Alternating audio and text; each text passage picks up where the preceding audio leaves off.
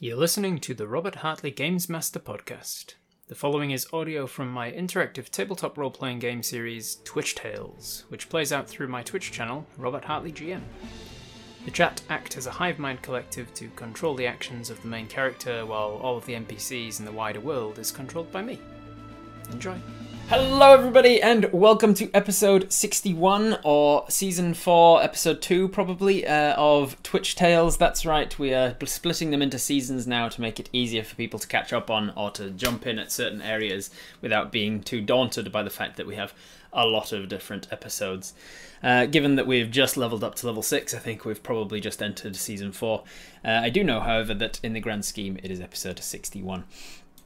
So where did we leave off in episode 60?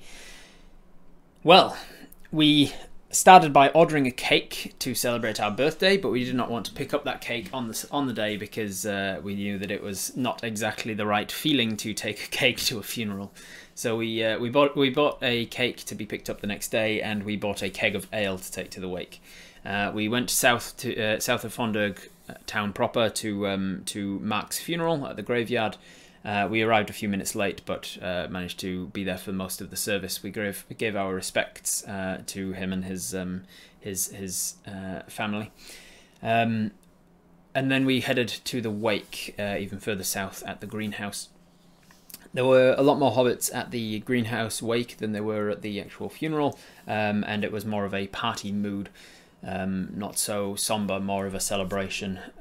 We had a fruity cocktail while we were there. Mel and Briar both got drunk, and then eventually, after the party wake was through, we escorted Briar back to her place. We started to level up the next day, and we got to level 6 over the next 6 days. We practiced fighting in the forest. We met up a few times with Joey, one of the guards of Fonderg. He took us to a fighting arena in Fonderg that doubles as a temple to a god Panros, god of martial artists and boxing and all that sort of stuff. And over the few days that we trained with him, we trained with fighting in the forest as well, training our moves and our fancy footwork. We also had some recurring dreams during that time, where we were visited by a green dragonborn who taught us to fight, or rather beat the crap out of us in our dreams until we learned how to fight. We discovered through a series of means, including the bone dice, that this green dragonborn creature that was coming to us in our dreams was one representation of the god Panros himself, who was taking an interest in us, yet another in a long line of gods who have shown an interest in Apis now. On one of the nights, we dreamt about 2 fairies, Trinket and Exilia, who gave us a bluish beetle and told us we need to work out what it does. It was a gift from some gentleman. In our waking life, it turned out that beetle was had managed to appear on our person. And when we called for it, it scuttled out from our clothing and down onto our palm, where we asked it if it speaks Sylvan, and it seemed to understand. We told this beetle that we were looking for a portal, and it headed in a particular direction and pointed the way to a nearby portal. We checked that portal with our own detect portal ability and found that it was pointing in the right direction. It seems that this beetle, within reason, can point the way to any portals within range. We had a lovely dream about a calm, serene forest clearing, a glade with a lovely flat, glassy pool in it, and the memory of that calmness, finding calm within the adrenaline of a fight might be enough to give us a second wind. In game mechanics terms, we are now a level 1 fighter. We have the second wind feature of a first level fighter, and we have the fighting style of unarmed fighting, so we are better with our hands and fists and kicks and headbutts and grapples and such, if ever we are to get disarmed from our weapons again. And that's where we'll pick up, with Apis in the town of Fonderg, waiting for some path to take. Apis is in lots of minds, as has been the the case in the Discord chat and whatnot over the last couple of weeks, waiting to decide what to do. There's a lot of paths open to you. You could go north to Shadridge, through the Deadwoods and into Shadridge, and then even north through that into the Great Expanse and to the Four Sisters Elven villages. You could continue into the Lannis Woods and find the Elven villages in the Lannis Woods. You could go south to the nearby Dwarven city, or you could go back to your hometown to the south, Shafgushel. There's a whole bunch of things you could do, and it's entirely up to you. You could even go east over the mountains and into Orc territory if you really wanted to, for whatever reason. You could go portal hunting and just see and track and map all of the different portals of the island that you're on, Corinthial. It's all entirely up to you. Do we know what's in the 3 books in our inventory? We definitely do, Redial, yes. The 3 books in our inventory are one on planes, one on plants, one on portals. No, planes, plants, and potions. I remember that there's 3 Ps. You've got a book on plants, which is like a herbalism book. Tells you a little bit about the interesting uses of various different plants that are found in this particular area. You've got a book on the planes, which tells you a little bit about the different planes of existence, and there's a small chapter on other Horizon Walkers. Not even a chapter, like a couple of paragraphs on Horizon Walkers. And then there is a book on potions, which is just like a very specific, very simple introductory guide, like a beginner's guide to potion making. Just explains the process of making potions. Truth Dave says, aren't we still at Briars? Upon waking, can we add a copper piece, 4 silver and 5 gold to our purse from the quiver before we go out? Before we leave Fondog, we should get an update on the braces. I'm all for heading to Shadridge. Is there a bank there? There would be a bank in Fondog as well. The banks in my world are they double as temples to the god of ownership and the god of possession and the god of money. He's a god of a lot of things. Listalak is his name. And his temples are banks, and you can store as much money as you want there, but every transaction comes with a percentage to the bank, essentially. So if you go to the bank and say, here's 100 gold for you to store on my behalf, they will do so, but they will take a certain percentage of it. Anyone wants to go? Yeah, you could go into the woods and deal with the necromancer that's out there as well. There is a necromancer that lives nearby in the Lannis Woods.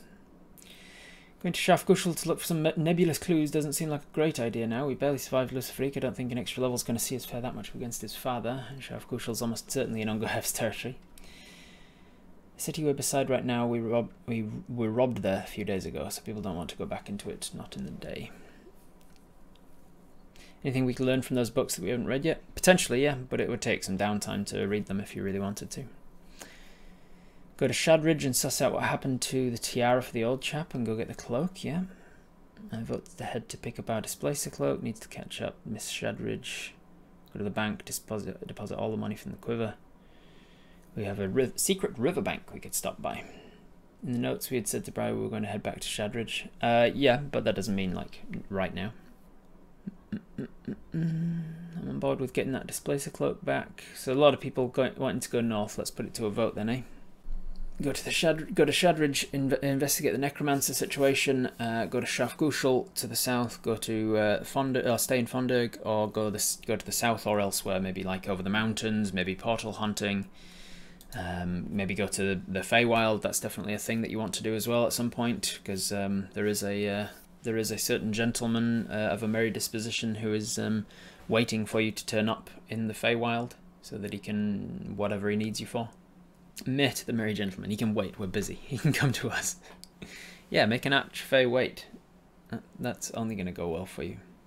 All right, with 2/3 of the vote coming in for Shadridge or the Four Sisters, Apis decides that that's where they're heading. They are leaving Fondog today to go north, back up through the Deadwoods towards Shadridge, and then once we get to Shadridge, maybe we go on to the Four Sisters. That'll be another vote once we get there, if we get there. Then about a quarter of you wanted a quarter of Apis decided that they wanted to go investigate the necromancer, but they decide that ultimately maybe that's a plot for another day. And and maybe when you come back to Fonderg, you're gonna wish you had. Maybe when you come back to Fonderg, you're gonna wish you'd have investigated that necromancer sooner, because the world continues with or without you. And then there was maybe 12% of Apis that wanted to do anything else. So pretty big majority for Shadridge. What are we going to do before leaving? Apis has now made up their mind that they're going to Shadridge today. They're not going to investigate anything else or do anything particular. They just want to get to Shadridge. But in the morning, as you are getting ready to leave, is there anything else you want to do before leaving? Do you want to visit the bank to deposit a whole bunch of money that you have? So you can see down there in the coin purse that you've got a little bit of money in your pocket. You've also got 49 gold pieces stashed up at a riverbank near Shadridge. But you also have just discovered a big supply of money at the Green Dragon's hoard, and you have put it into a quiver of holding, essentially a large interdimensional pocket space inside of your quiver of arrows, and you've stuffed a bunch of money in there. So you might want to visit a bank to secure that, but they will take a percentage. Visit Vala. Do you want to visit Vala? Because she is the head arcanist. She's the strongest wizard of town, and she's just been reincarnated. She's a little bit discombobulated because of the process of reincarnation, but she might be able to tell you a little more about what's going on in the area, or you might just want to visit her just to say hello. You could try and find a ride, ask if anybody's going up to Shadridge. You could visit Sam's store. Sam is a hunter that is a friend of yours and owns a hunting store. You might want to resupply with things. I think you're pretty good on most stuff though. Or you might want to just leave. We're right, tipping between 50% and not on visiting Vala. Alright, at the last second we decided, well, half of Apis' mind decided to visit Vala, with half of Apis' mind split pretty evenly across the other 4 options. So Vala is the clear winner there, and Apis decides right before leaving they're gonna pop into the hospital where Vala was being put up and looked after. Actually yes, she was unwell before the 6 days of level up, so she has had 6 days to recover since then, so she might not be at the hospital anymore. Apis heads into Fonderg proper, heads over to the Arcanists' Entente, which is a sort of like a school in Fonderg where the Arcanists guild faction live and work. And you walk in and discuss with the receptionist that you want to speak with Vala, and she says that Vala is still on leave, but she's happy to pass a message on to see if you're interested in speaking. She stops and does like this sort of symbol in the air with her hand, and then speaks, and she kind of mumbles a little bit. You can't really make out what she's saying, but it's quite clear that she's doing a sending spell, similar to how Vala did to keep in contact with you while you were in captivity. At the end of this sending, she stops, holds her hand out for another few seconds while she hears the reply, and then she says, yes, she said she's happy to see you. And then she hops off of her stool and takes you through the next room and sort of directs you up a corridor around the left, take the stairs on the right. It's the one on the far end. It's a wooden door. You can't miss it. And so you follow those instructions. Shortly you are knocking on a door and the door opens. Vala is inside, and she allows you to enter. It seems she lives here on school grounds. You enter a relatively nice sort of like a what's it called, like a loft apartment kind of vibe. Pretty good, pretty well decorated and well homely looked after. It seems like she's lived here for a while from how lived in it is. A studio apartment perhaps, yes.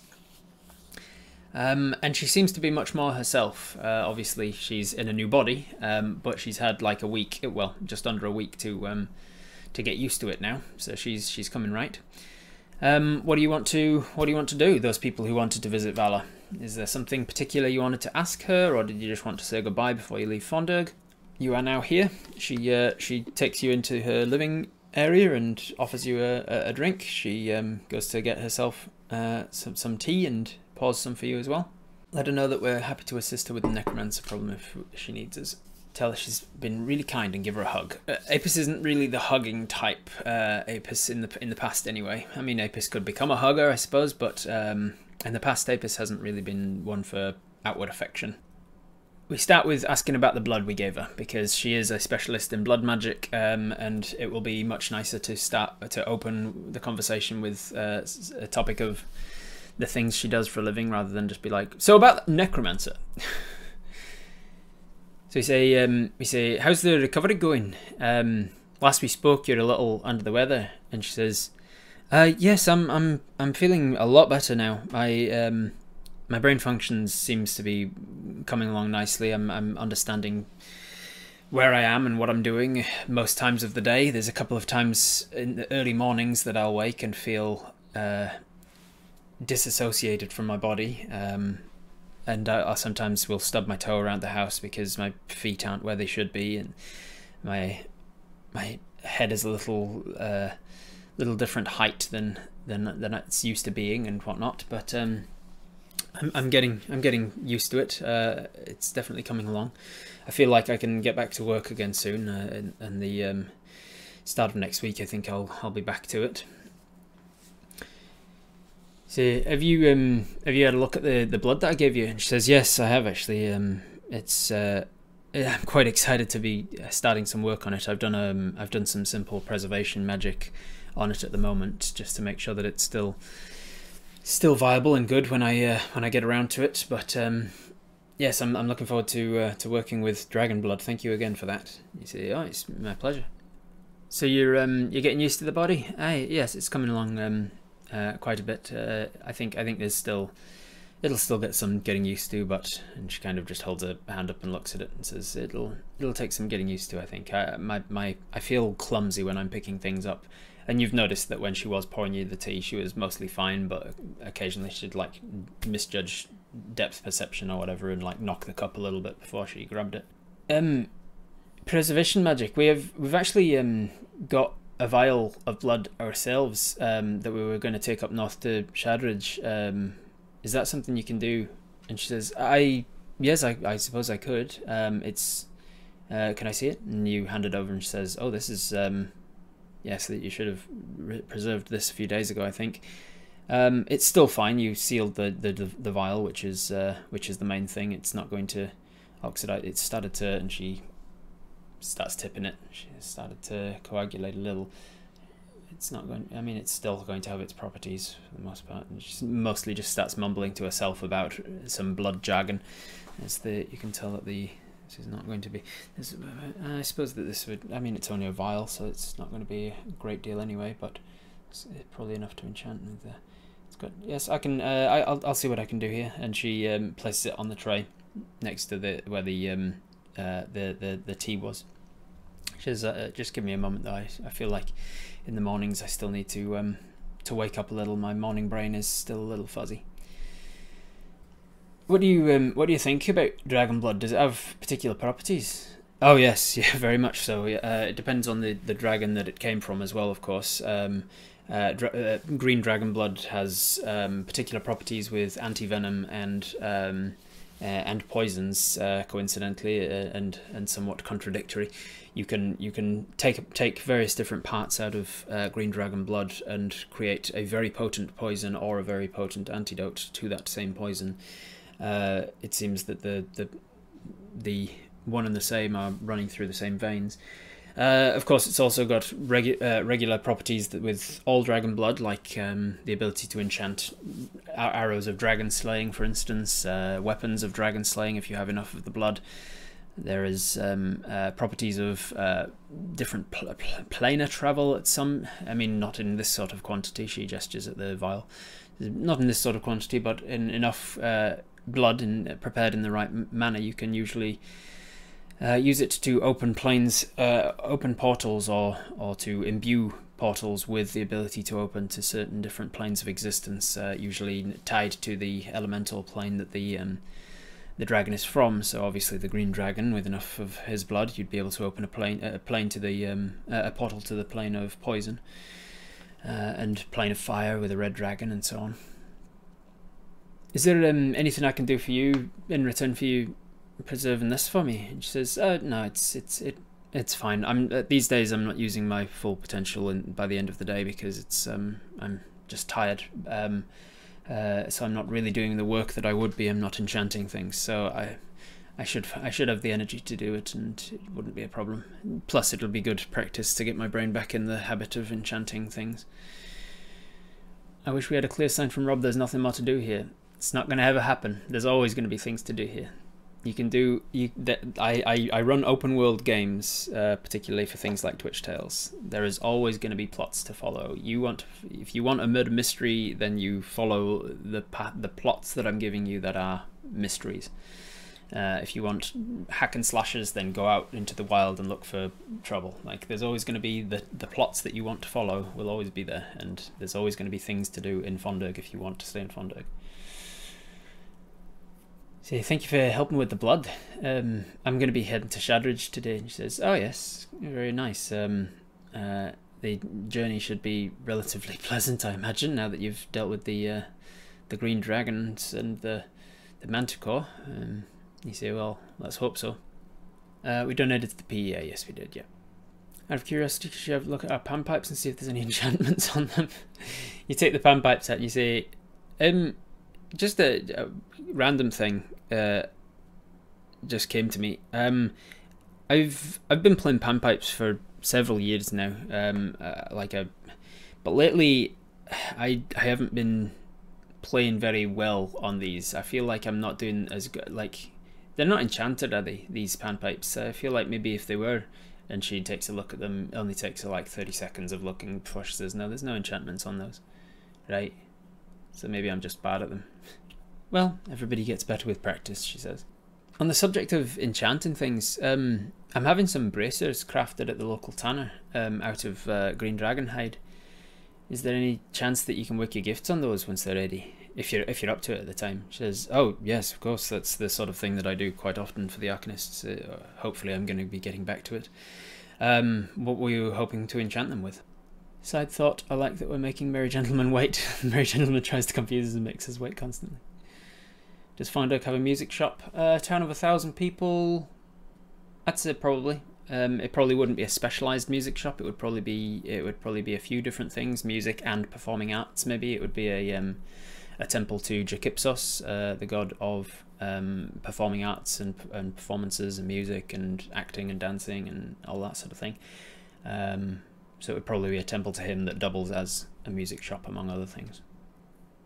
Maybe something that helps me with defense, like something that helps me in a fight not get hurt as much. And says, "Oh yes, braces of defense are relatively straightforward. Then I'm not saying it's easy or quick magic to do. Any enchantment takes quite a while, but I could definitely. It's something I've done before."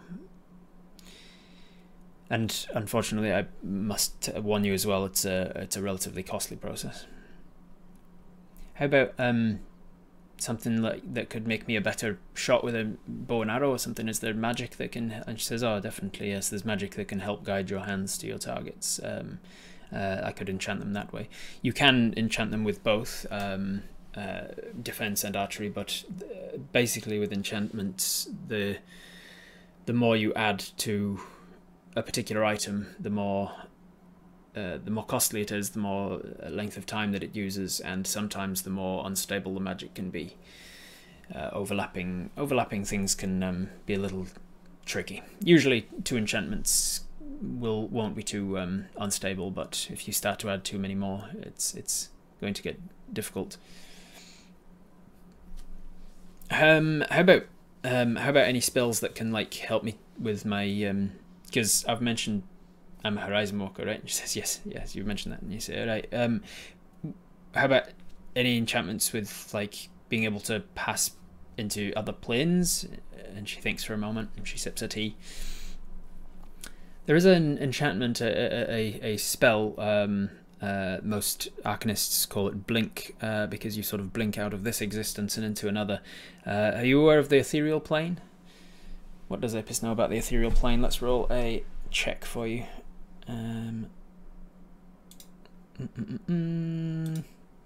you've had your book. You've read a little bit about your book. Your book on the planes. 10 plus your 3 from intelligence, plus maybe another 1 from having that book.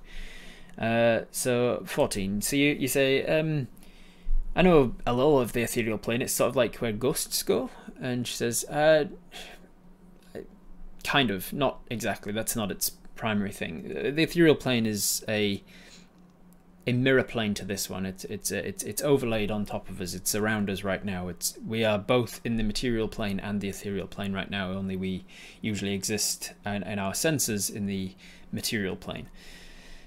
There are spells that can allow the body to fully transport to the ethereal plane, so that we and our senses are in the ethereal, but still able to see the material.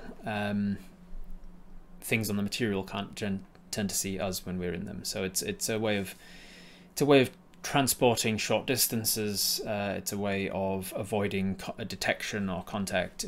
It's a defensive spell.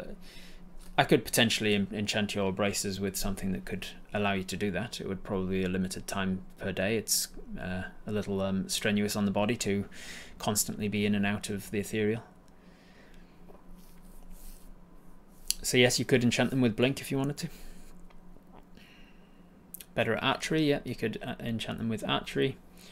What are the options? Whatever you want, Matt. Like, it's within reason. You tell me what you want them enchanted with, and I'll decide how expensive that's going to be and how much time it'll take and stuff. And like, if you want them enchanted with wish, you could have your braces enchanted with 3 wishes per day.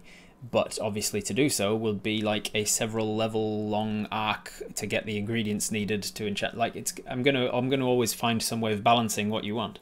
So if you just want them enchanted with the ability to always smell like potpourri, that's going to be like less than a day. She'll enchant it for a few dollars, and that's your enchantment.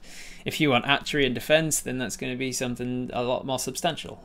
Like, it's up to you guys. What do you want on your braces? They are green dragon hide braces, which will look awesome with your green dragon scales. And because they are dragon hide, it will make the enchantment slightly easier for her to do. But whatever you want on them is going to be up to you.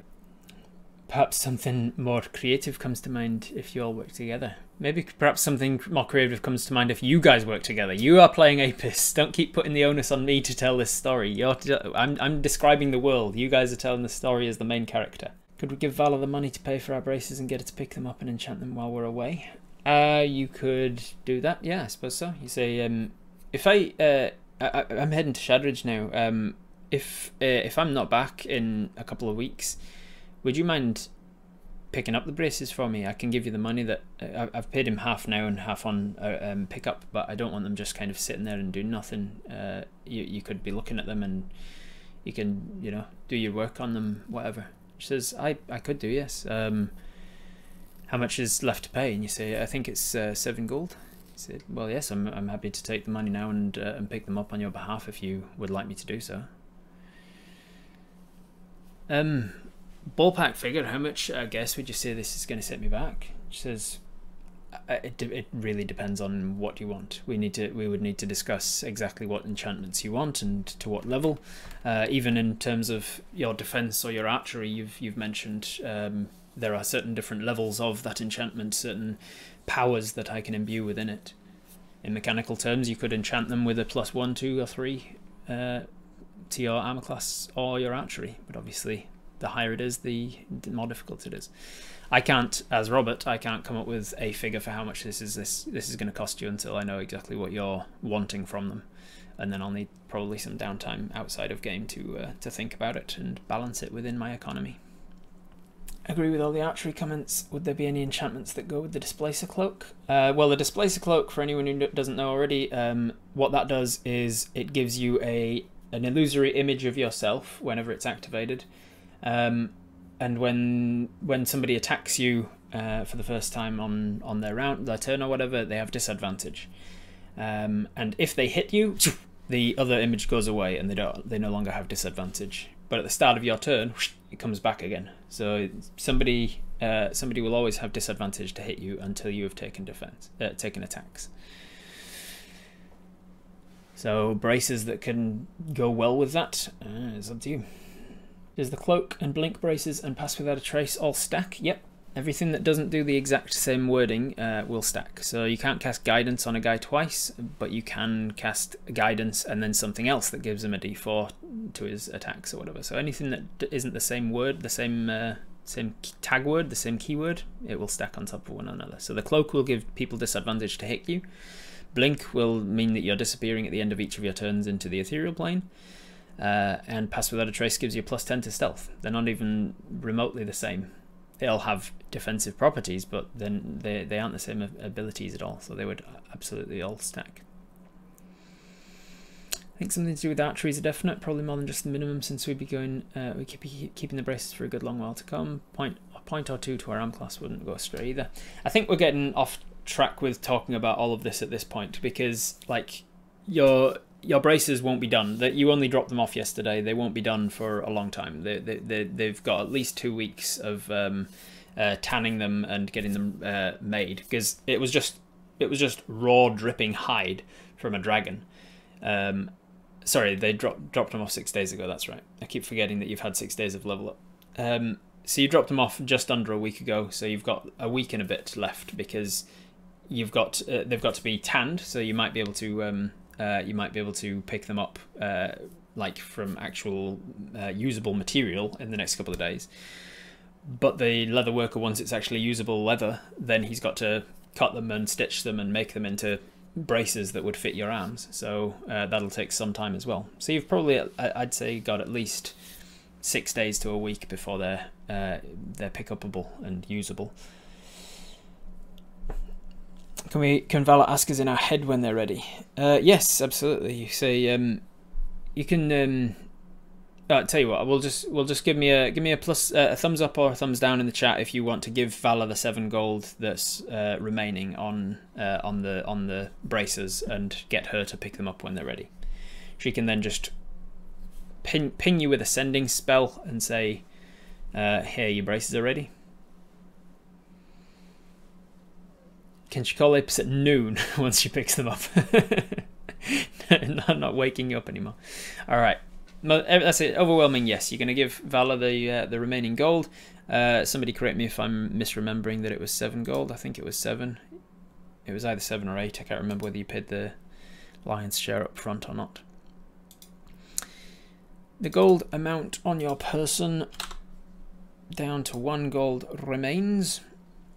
Paid 8, 7 left. There you go. So you give her the 7 gold and you say thank you very much for that. Because Apis is like this, and I know that a lot of you would agree, you give her a silver for her trouble as well. Thank you very much for doing that for me. She says it's my pleasure. And you say, can you? I know you were messaging me before when I was. I know you were messaging me before when I was in the Green Dragon's lair. Is it possible for you to do that again when you've picked them up? She says, yes, I should be able to. It depends on how busy I've been that day. Often it takes something out of me to do that. It's not something I can do unlimited times, but I should be able to manage a single one on whatever day it is.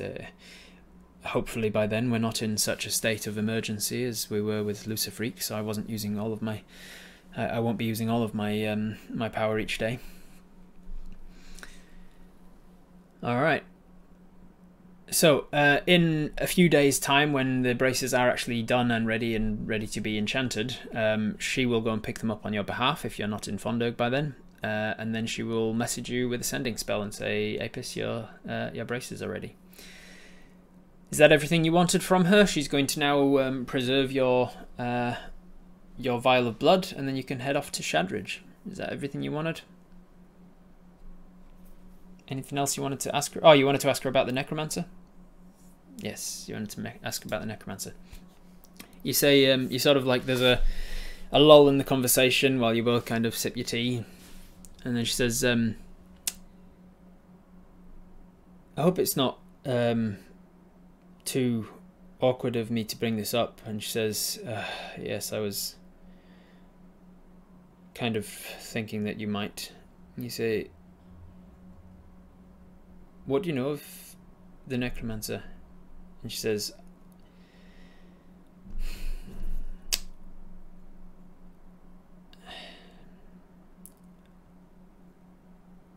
He is not a problem. I'm gonna get you guys to roll an insight check for me. Which is, what's your insight? It's a +2. You're not proficient in insight. So +2 onto that is a 15 +2, 17. With a 17, you can tell she's quite clearly choosing her words carefully. You can also read that she's reluctant to talk about this and that she was kind of wishing that you hadn't brought it up. I'd say with a 17, that's about all you read from that first sort of interaction. What do you want to ask her about specifically? You say, you know that you can trust me, right? Whatever you say here, it stays here. She says, yes, I know, that's not my concern.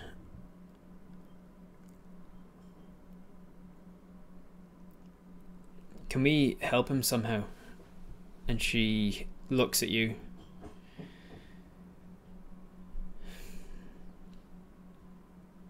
No. I wish that we could.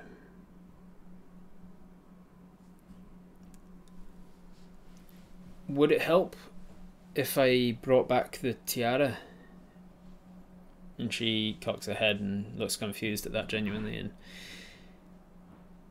there was a tiara sent from Fondurg to the town of Shadridge, up to the necromancer that was there. And she says, "Oh, I don't know anything about that. If he does become a problem, or you need help assisting him, we want to help. I just want to make sure that he's not going to be trouble. We just got done dealing with Fondurg's dragon problem, and we hardly need a necromancer problem taking the place." And she says, "He's not a problem. He's been here for a lot longer than that dragon has. I'm aware of his existence and have been for some time. I don't want that getting out. Do you understand? I do not need people knowing that I'm helping him with his problem. I understand. You'll also understand I'm not helping him with his necromancy, right? I'm helping him with his problem. I don't know what his problem is, but I understand that you're not involved in the work he's doing. Correct. Tell her the necromancer was interested in the tiara for some reason. I think it might help, but we don't know how. He has shown some interest in that tiara." She says, "What? Tell me about this tiara." You say, "Well, in the Manticore's loot, when I killed the Manticore, one of the things was just a whole bunch of he'd taken a bunch of supplies from here to Shadridge. There were bags of wool that was being sent to the Weaver. The Weaver was Sally, and Sally was the one who was the necromancer of Shadridge, who was killing people and taking their shadows to turn into these shadow monstery things. And in one of these bags of wool was a tiara. It was hidden, and it was exuding a magic that I identified as necromantic magic. I gave it to, what's her name, Felicity. And she says, yes, from the Arcanists. And she said, yeah, she was interested and took it and said that she would look at it. And then I told Kathleen, the Knight of Shadridge, and she said that she would go and talk to Felicity and discuss this item and take it off her if needed or whatever. That's all I know about it. And then I've mentioned it. Did you mention it to the necromancer when you met him in the woods? Did you mention the tiara? I can't remember the exact interaction that happened there. We did mention it, yeah. And then we mentioned it to the gentleman in the woods, and he was interested in what was being sent out that way. And when I mentioned Sally, he was interested in who she, well, not who she was. He seemed to know who she was, but we talked about the tiara, and she says, so he knew this necromancer of Shadridge. And you say, aye. She goes quiet for a second, and her eyes start to dart around. You can definitely tell that she's starting to think through a few different things. She's starting to potentially make some connections or look for some connections. There's stuff going on for her with this information. Also, I should mention that at the meeting where people were discussing who should be brought back with the ritual that brought you back, it was mentioned that you knew, and it was mentioned that you knew this necromancer in the woods. She got kind of like snaps out of whatever she was thinking about and looks you directly in the eye this time.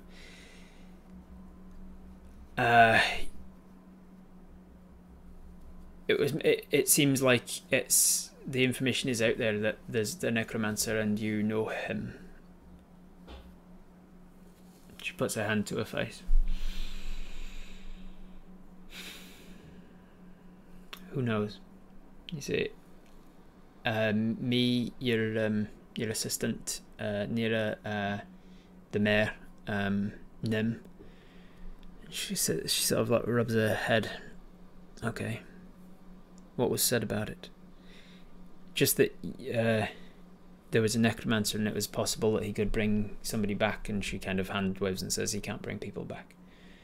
See, okay. It was posited as a possible alternative for the reincarnation, and the fact that you had some sort of connection to this guy, it might have meant that we could have brought back Mark, for instance. And she says it's not an avenue we should pursue. Okay. Nira mentioned that you were trying to help him with his problems, but didn't make out like it was you helping him with the necromancy.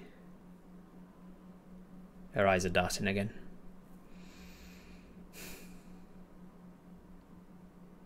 Did Nira say how she knew?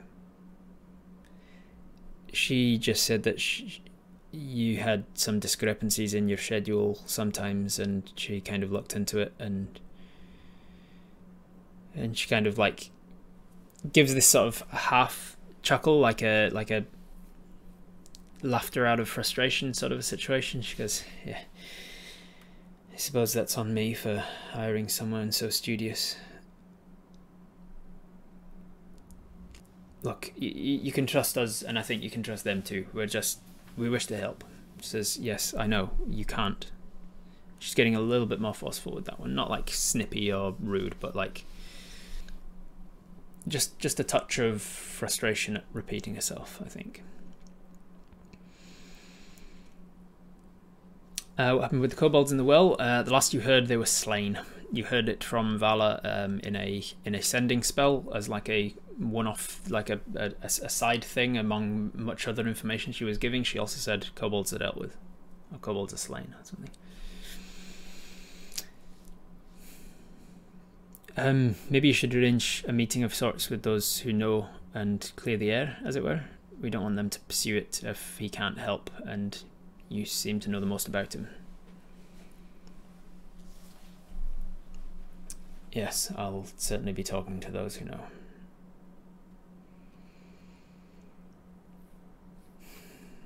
Well, glad you're feeling better, Vala. I just wanted you to know. I appreciate you telling me.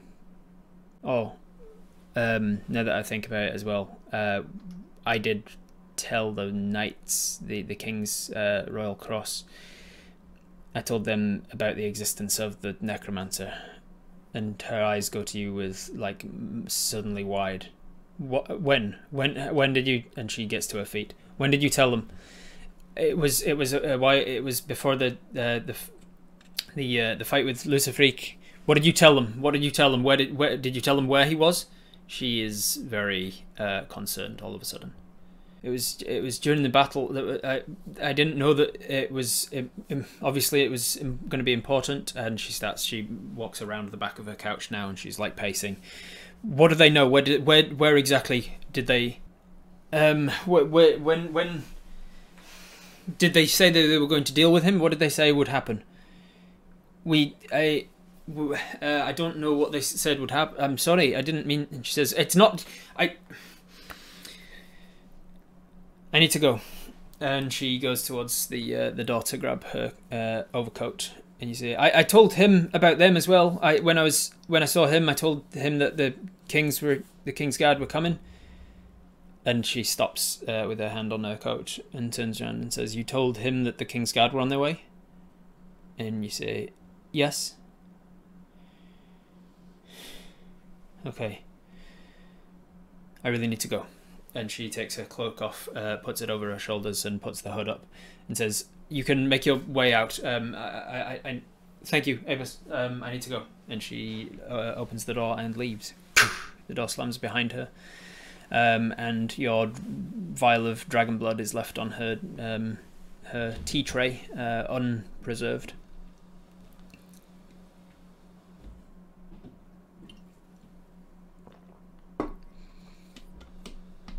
Kinda want to follow her? Thumbs up or thumbs down? Do you want to follow her? Yes or no?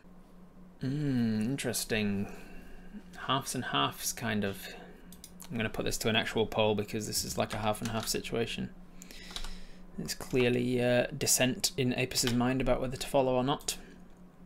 We do have a second level spell slot available today, and Pass Without a Trace, which can give us a +10 to our stealth check if we wanted to secretly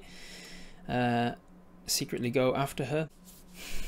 We already decided what we were going to do, yes, but then there's new information has come to light now.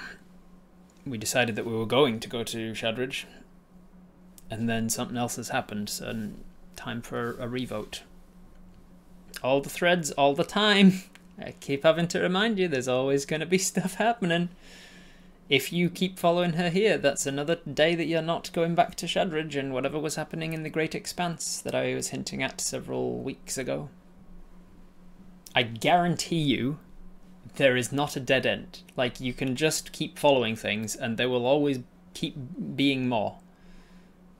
I keep things moving. The NPCs and stuff move because of the actions that you take and because of the actions that the NPCs want to take, like the goals that they individually have. Ties her up down and beats the answers out of him. 47% say no, which means that 50% said yes. So we are going to put it to a poll again. Not many people wanted to go yes openly, but they were split between yes and yes. So I'm going to preferential voting. All right, now that it's the people who wanted to vote to follow her openly, obviously many of them was either that or don't follow at all. So we now have a clear winner with 61% of the vote. Still, it's less than 2/3 of Apus's mind don't want to follow. About 40% of Apus's mind want to follow her, but as she gets up and leaves the door closes behind. As much as you want to follow, you decide, no, let's not. Let's leave her to what she's got to do. If she needs help, she knows where we are, and she's got the sending spells. She can message us, yes. We get someone else to preserve that vial and pass the news to the assistant. All right, so you grab the vial from the dinner tray. You stand up and head to the door yourself. Open the door, close it behind you, and head out into the hall. You go back downstairs. For argument's sake, let's say it's Nira that's on reception at the moment. I think it usually is. You ask Nira on your way out, this vial, do you happen to know preservation magic? She says, "Oh, you'd have been better asking Vala for that. She's the specialist in blood magic, and preserving organic material takes more of a knowledge of that." And you say, she just left. And she says, "Yes, I saw. Where was she going? She didn't tell me." And you say, well, actually, it's up to you. What do you say? Do you lie? Do you tell her you don't know? What? She asks, where was she going? Because she just kind of shot out the door. Don't tell her. Don't lie. You just say Vala didn't tell us where she was going. See, I don't know. She didn't tell us where she was going. I'm not sure. But she was going to preserve this for me and got a little bit distracted. Is there anyone else who can preserve it? And she says, "Oh, I can try." and you hand it over, and she takes out. She opens a drawer and gets out like a personal bag, kind of like a handbag situation, and opens it up. And she's looking through there. She gets out like a small pouch, like a coin pouch.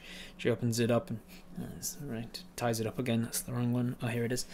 She gets out a similar bag out of her little handbag, and she opens up the little drawstring pouch and takes out a pinch of something, kind of looks like dried herbs or some kind. And then she, without opening the vial, sort of tips it on its side and does little sprinkles of something over the top of it. And as she's saying it, she's speaking in some kind of chanting language. Sounds almost elvish. And she's going to try and cast a sort of a spell on this. I'm just going to roll to see how well she does with it. She says, I think that'll do it. I'm not. It's been a while since I've done this sort of thing. It's not the easiest thing to do. I think you're good there. Sorry if it's not quite. It's okay. Thank you for trying. I appreciate it anyway. How much do I owe you for that? She says, it's nothing. Don't worry about it. I'm not even sure that I did it right, so I can't exactly go and charge you for it. You see her put a little pouch away back in her handbag and put the handbag back in the drawer, and she closes it. Insight. Does she think she knew she ruined it? Did she screw it up? Insight check from Apis 5 plus 2, 7. You can't read on her face any sign that she thinks she screwed it up. Just fill the vial with salt. That's a preservative. Yeah. So, anything else? You have visited Vala. You have gotten her to run off into wherever she's going. You've got your blood vial preserved, maybe. It's time for you to leave, or anything else that you were going to do before you... you wanted to catch a lift now, yeah. Do we have a horse we can use? We do not have a horse we can use, but we could try and catch a lift off someone who's going up that way, or get a horse. What to do before leaving? This episode's going to start with us deciding to go to Shadridge and end with us maybe actually leaving the town to go to Shadridge. What to do before leaving? Go to the bank was still an option. Try catch ride. Some people, the last time some people said buy a horse, so I'll add that as an option. Buy or rent a horse, and I think that's it. Or just leave. 2 minutes to decide. Now that we've ticked off Vala from the list. 45% of you wanted to buy or rent a horse. That is not a majority, so I will drop the bank because nobody wanted that. If those two people had voted for that, it would have been a majority, so therefore preferential voting says those three options are given to you. You can try and buy a horse, you can try and rent a horse, you can catch a ride, or you can just leave. If you try and catch a ride, it means actually trying to find somebody who's going to Shadridge. Might not be anybody going to Shadridge. What time of day is it? Early morning still. It's like, well, mid-morning, maybe like 10 or something. Renting costs the same. I'm pretty sure it would have to give collateral. You will have to give some sort of a down payment in order to rent a horse from a place like this. I would call the horse Meat Shield. Catch a ride or buy a horse coming up almost 50% each. Nobody's just wanting to leave or rent a horse. So we still haven't got quite a majority. Catch a ride or buy a horse. Catch a ride, buy a horse. How much is a horse? Let me try and remember. In the economy of D&D, I think they're like 70 gold or something, aren't they? 75 in the player's handbook. 75 gold pieces. That is $1,500. Alright, we're very close to people wanting to either catch a ride with somebody already going that way or buy a horse. But 51% of Apis' mind. This is why every vote counts, everybody. Every vote counts. If you're sitting there thinking, oh, what should we do, what should we do? You should get in and vote, because otherwise it goes the other way by one vote. 51% of Apis' mind decides that they're going to buy a horse. So that's what we're going to do. And I am going to look up horse prices. Let me think. How many thousands of dollars in today's money, adjusted for inflation, would it have cost to buy a horse in the medieval times? It would have been a significant amount of a person's wage. They would have been a hell of an investment. 75 gold. I think that's not too far off actually for once with the economy. I think that's actually about where I'd pitch it. 75 gold. Yeah, I think that's about right. Okay, yeah. They were more common back then. There were people who bought them and sold them often. It would have been harder to, yeah. I think it would have been right though. About 75 gold seems right to me. You go find a holster who is, let's say, she's a woman, she's human, she's relatively young, probably in her late 20s or so, and she works on the she's probably on the south of town. So you go and is it hostler, not holster? There you go then, hostler. Whatever it is, you find a horse person, and you go to the south of town, to nearby where the greenhouses were. You find a person who breeds horses, and you buy from her. You ask her for the price of a nice riding horse, and she says that it'd be 75 gold. You can try and bargain her down. You can try and haggle, as with most things in a D&D society. Prices are a little bit haggleable, but she's not going to drop it to like 50 because it's not going to be that much of a massive thing. So let's just roll you a charisma check to see how charming you're being. That's not good without touching it. Let me go to the dice cam, turn that on. 4, you can see. So I got a 4 plus 1 charisma, so 5. You are not doing a good job of haggling. She says, "Now I understand your need for a horse. Unfortunately, I have a need for gold as well, so I can't just give you a horse for less than I've asked. If I thought the prices could be lower, to be fair, I would have already pitched them as lower, to be fair. So 75 gold or you don't get a horse. I'm sorry, bud, but that's just how it is." You didn't do a very good job of it with only a 5 in persuasion check, so she's not going to drop the gold if you want a horse today. But it's missing a leg. You need to out of 75 gold if you want to buy a horse. Can we do a deal on saddles and things? She says, "I'll tell you what I can do. I will sell you it with the riding tack involved. I won't give you the saddlebags, but I'll make sure you've got a saddle and reins and a bit." Is that good? Thumbs up, thumbs down. You want to pay 75 gold for a riding horse and saddle? Yes, has it. It's definitely the majority, not a unanimous decision, but it is a majority decision. Does the horse already have a name so that we can cut arguments out?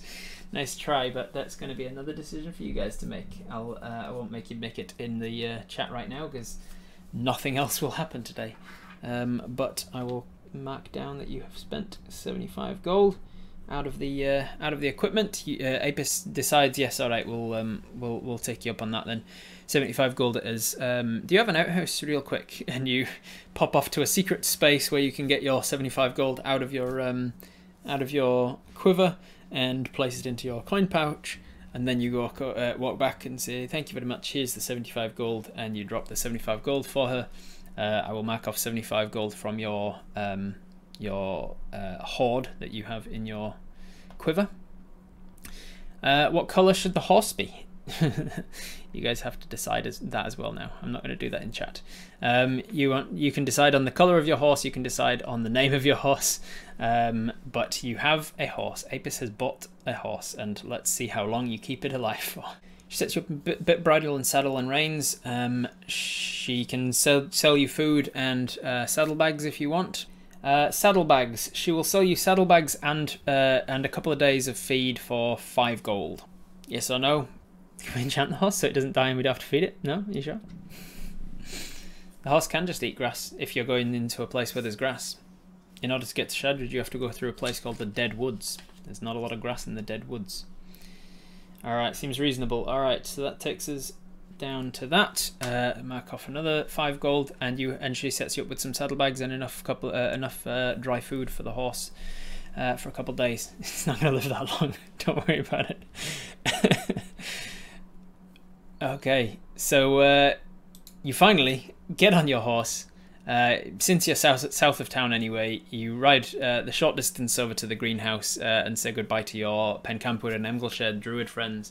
You say goodbye to Briar and say thanks for having me and everything. I'll be back in a little while to pick up some things anyway, so I'm not going for forever. But I'll see you in like a week or 2 or 3 or however long it takes for me to get stuck into the next arc of the campaign and then and then get distracted and then finally come back here in a year and a half.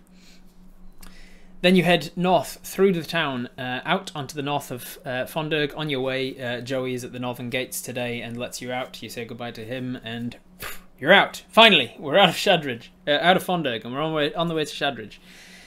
You ride for most of the day, the rest of the day, until you arrive towards the edge of where the Lannis Woods kind of stop, and there is this large salted earth firebreak kind of region between here and the Dead Woods, where a region of forested, a region of dead and decaying forest, where there seemed to have been a major termite problem that has turned this forest into mulch for the most part.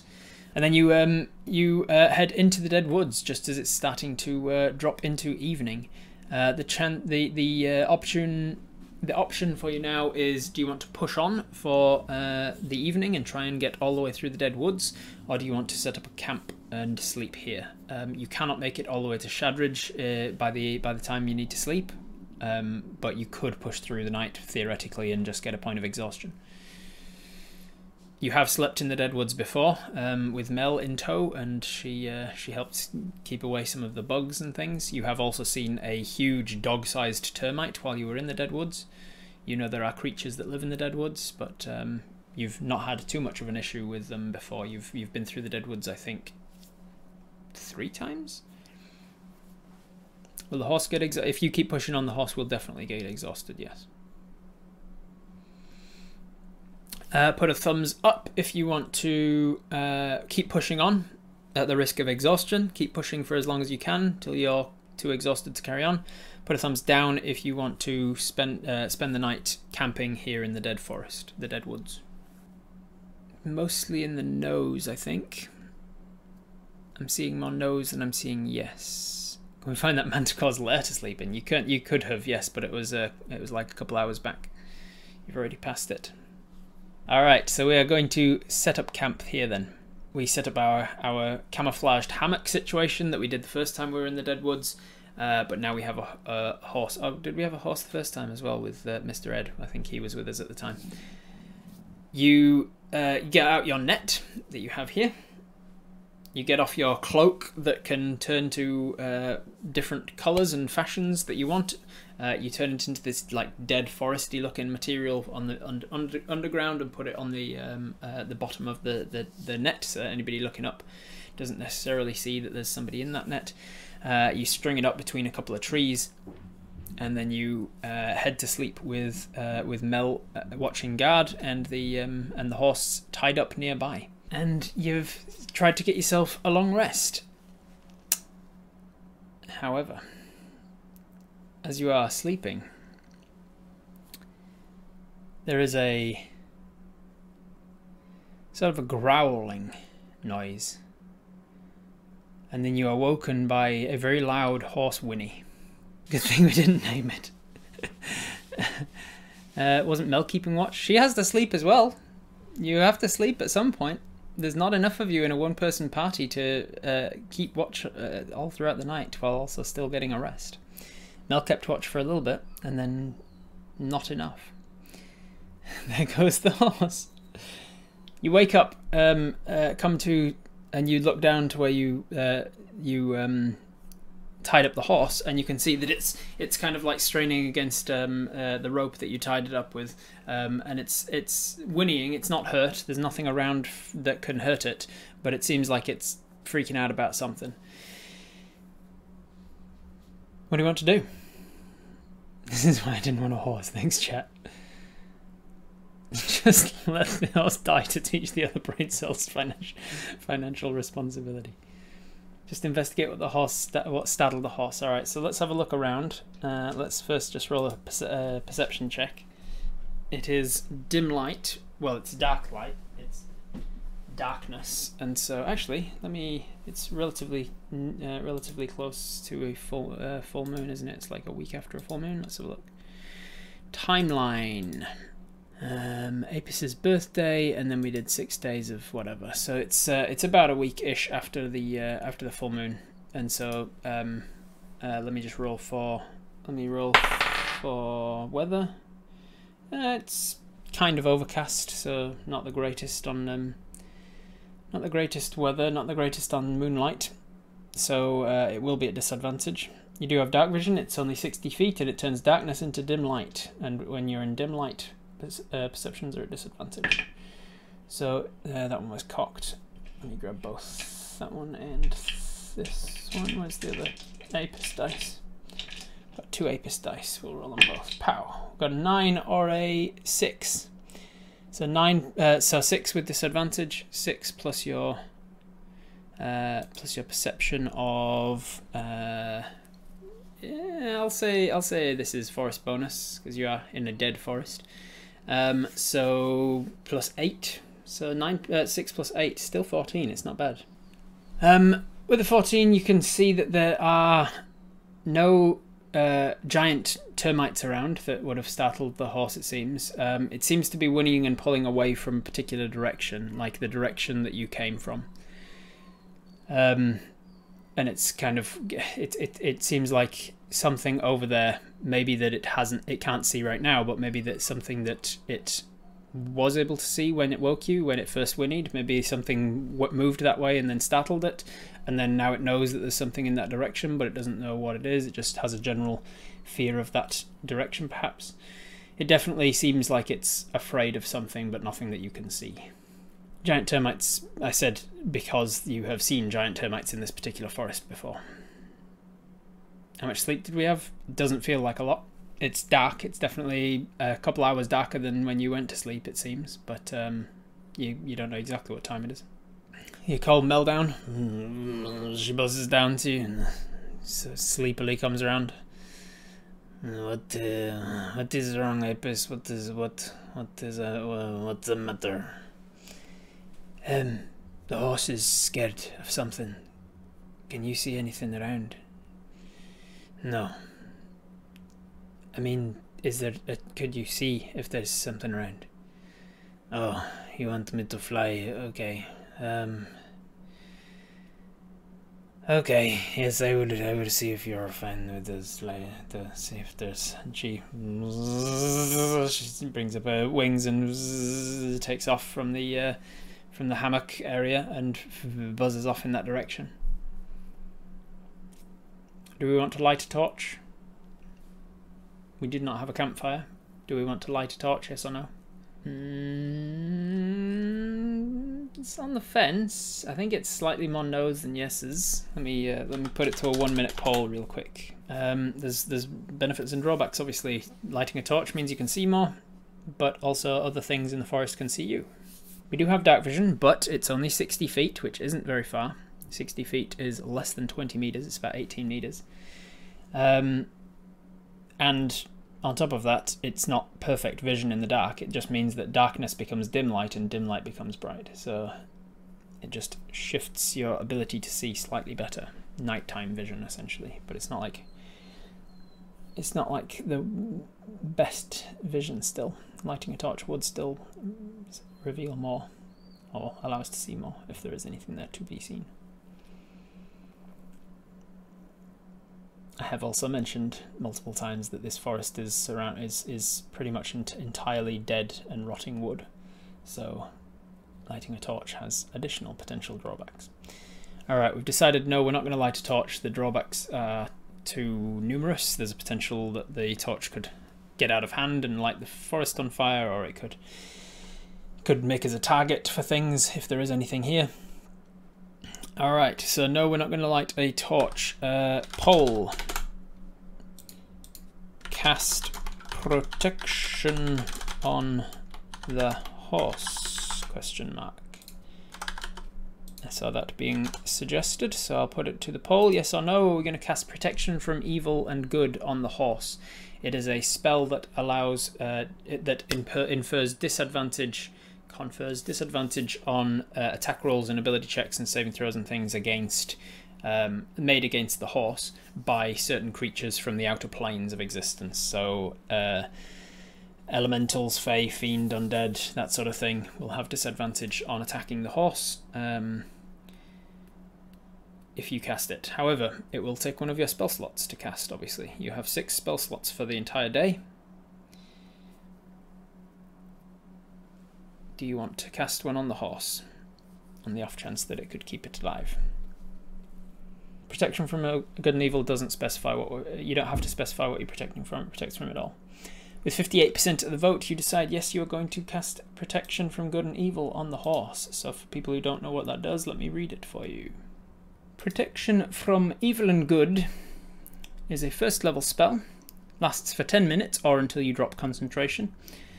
One willing creature that you touch, in this case it'll be the horse, is protected against certain types of creatures: aberrations, celestials, elementals, fae, fiends, and undead. So, if there is something here that is going to potentially be a danger to the horse, that is an aberration, a celestial, an elemental, a fae, a fiend, or an undead, then he should be protected against those. It grants several benefits.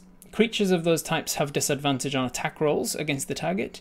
The target cannot be charmed, frightened, or possessed by them. If the target is already charmed, frightened, or possessed by such a creature, the target has advantage on any new saving throw against the relevant effect. Okay. We climb off of our hammock net and drop down to the floor next to the horse that's... and we use our animal handling to try and calm him down a little bit. Let's just roll that. Animal handling is +5 for us. +5 onto 18, 23. So you managed to calm the horse down. Slow it down. You reach right up, and you calm the horse down enough that you can get close enough. You get your your pouch of powdered silver out. You can see it down there. Look. Let me go into pouch. Powder number. There we are. Look, we are using one usage of the powder that we got finally, and we are sprinkling the powdered silver, remembering what it was that that the elven alchemist wizard person up in the Four Sisters towns told us about how to cast this spell. We're placing it at the different chakra points of this horse and protecting it at various different areas, and then they all kind of blow away in the wind, leaving behind this protective barrier of energy over the horse. And you are now concentrating on that spell for the next 10 minutes. What now? Some people wanted to cast Primeval Awareness to see if there were any creatures of a particular type in the area nearby. What do you want to do? Do you want to just saddle up and get the hell out of here and just risk the exhaustion, or do you want to try and go back to sleep now? Or do you want to go out into the forest and try and manage to deal with it or something? Go out into the forest and find the problem. What can we hear? Well, with your 14 perception from earlier, you can kind of hear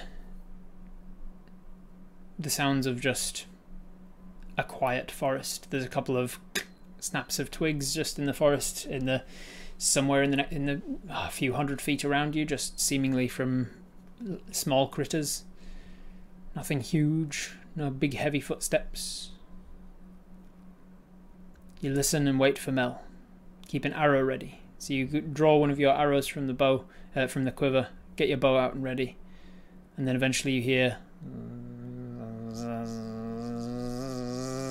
coming back in your direction pretty fast.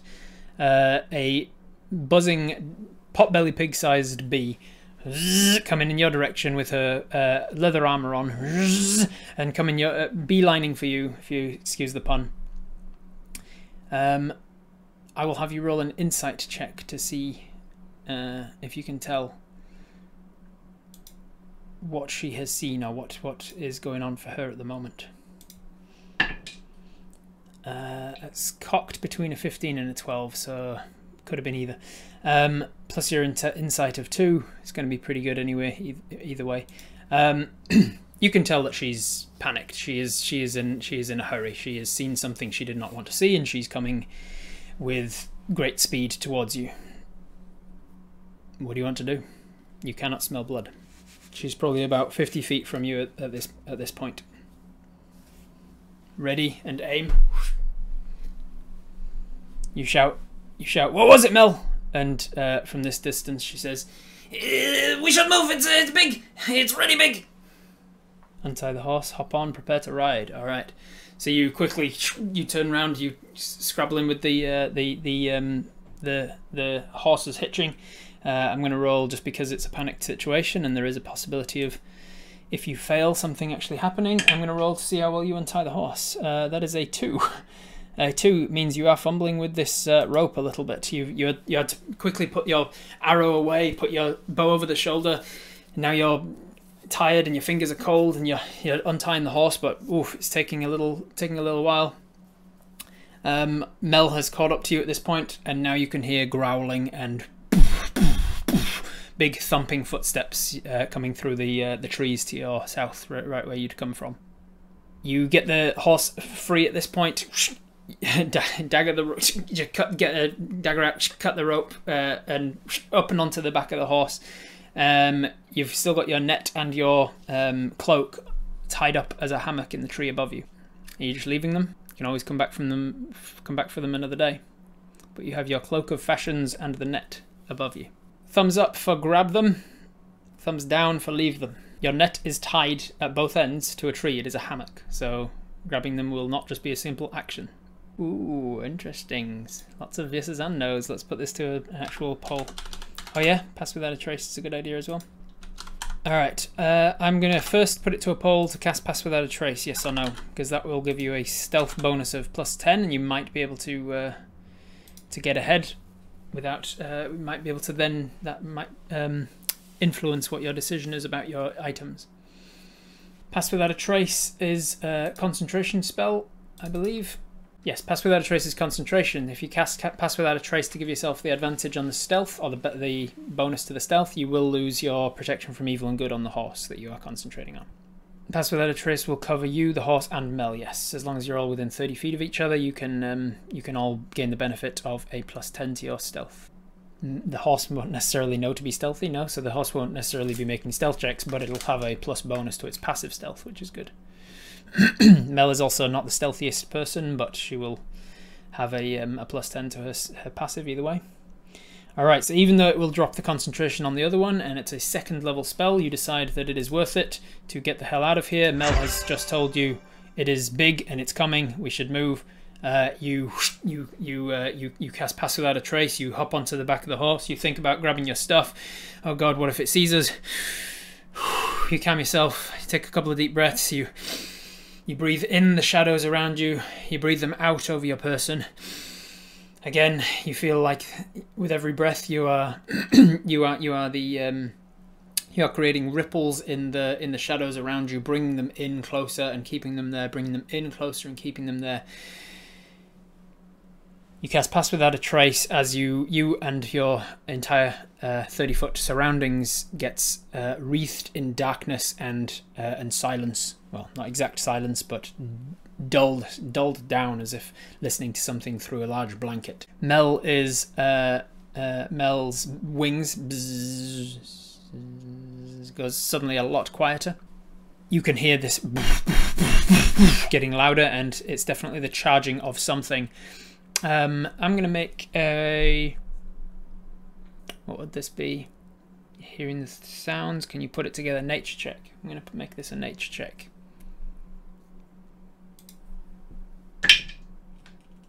12 plus your nature. You are not proficient in nature, so it is just a +3. A 15. This sounds like... It sounds like galloping, but it sounds like rhythmic, arrhythmic pounding.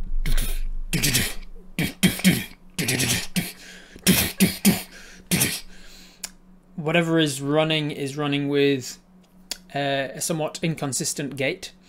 It is almost impossible for you to tell how many feet this thing has. It could be more than one animal, perhaps. It could have more than 4 legs, perhaps. It seems like, however large it is much larger than a horse. You now have the option. Do we stay here and grab our stuff? Yes or no. Remember that grabbing the net, it is tied to a tree like a hammock, so getting it down is not exactly a single action thing. You can cut through it, but then you're damaging your net, obviously. It's faster than we are. If we run, it'll catch us. Best to stay and be prepared. You don't know if it's faster than your horse. Your horse at a gallop can go 120 feet, minus the weaving between trees and things. It's just a normal net. It is just a normal net. We can always just reach and grab the cloak and not the net, yeah? How do we tie it to the tree? Just regular rope, I imagine. Or the bowler bits at the end of the net, because this is a net that has weighted edges, weighted corners. So you've probably just wrapped a couple of those around and tied them together.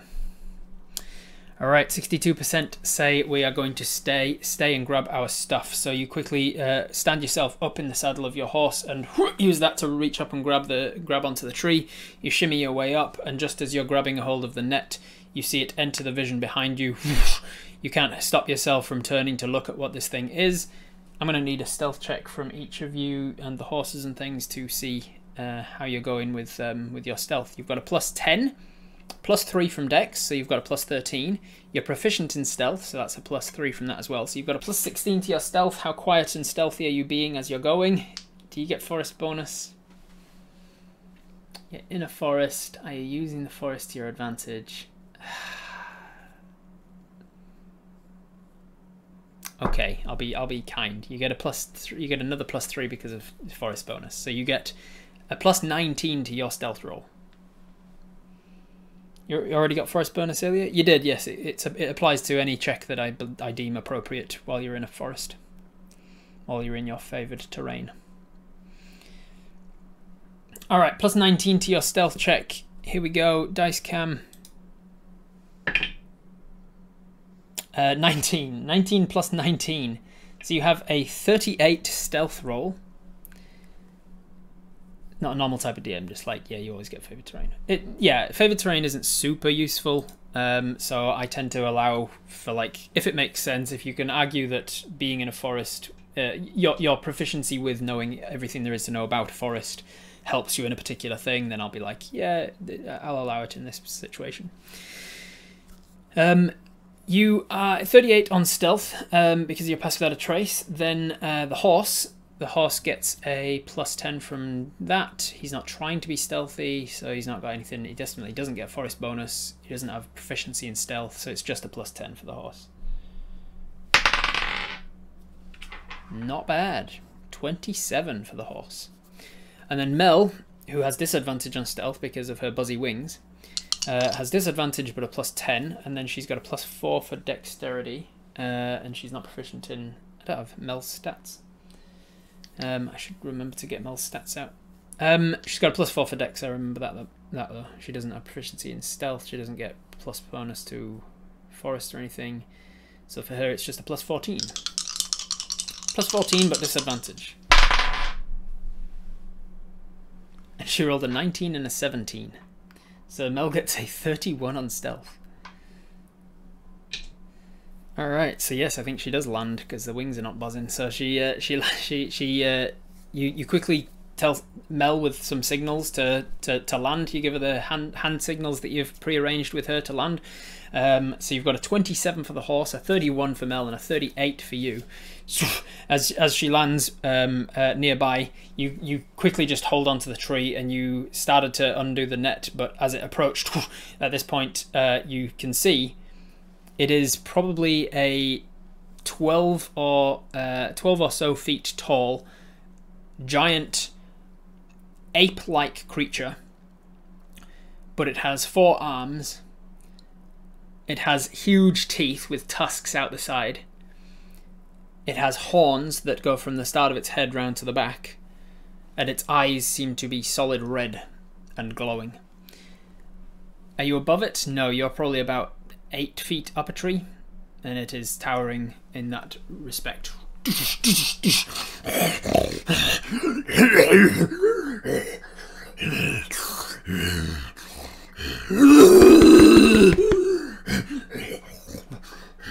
It gets to about where you were sleeping, well, not exactly because you're right by the net, but it gets about 20 feet back.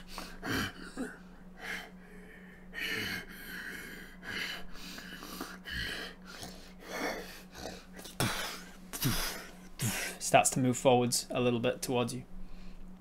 Keep in mind, as I've said before, no matter how good your stealth check is, if you are just standing out in the open in front of somebody, they'll still see you. So yes, you got a 38 on stealth, but if it comes right over to your net, it will still see you. Does it look like anything we might recognise or have heard of? It does not. I'll see how familiar you are with apes, being that they're not native to this country at all. With a nature check, 9 plus your nature, 12. You're not super familiar. Like maybe you've seen a book, like maybe you've seen a single drawing in a book one time of some humanoidish looking animals that live in other places. You're not super familiar with apes or monkeys, but you've possibly heard of them. For your players' perspective, though, you can imagine a giant 4-armed ape with horns and tusks and glowing red eyes. Camo cloak.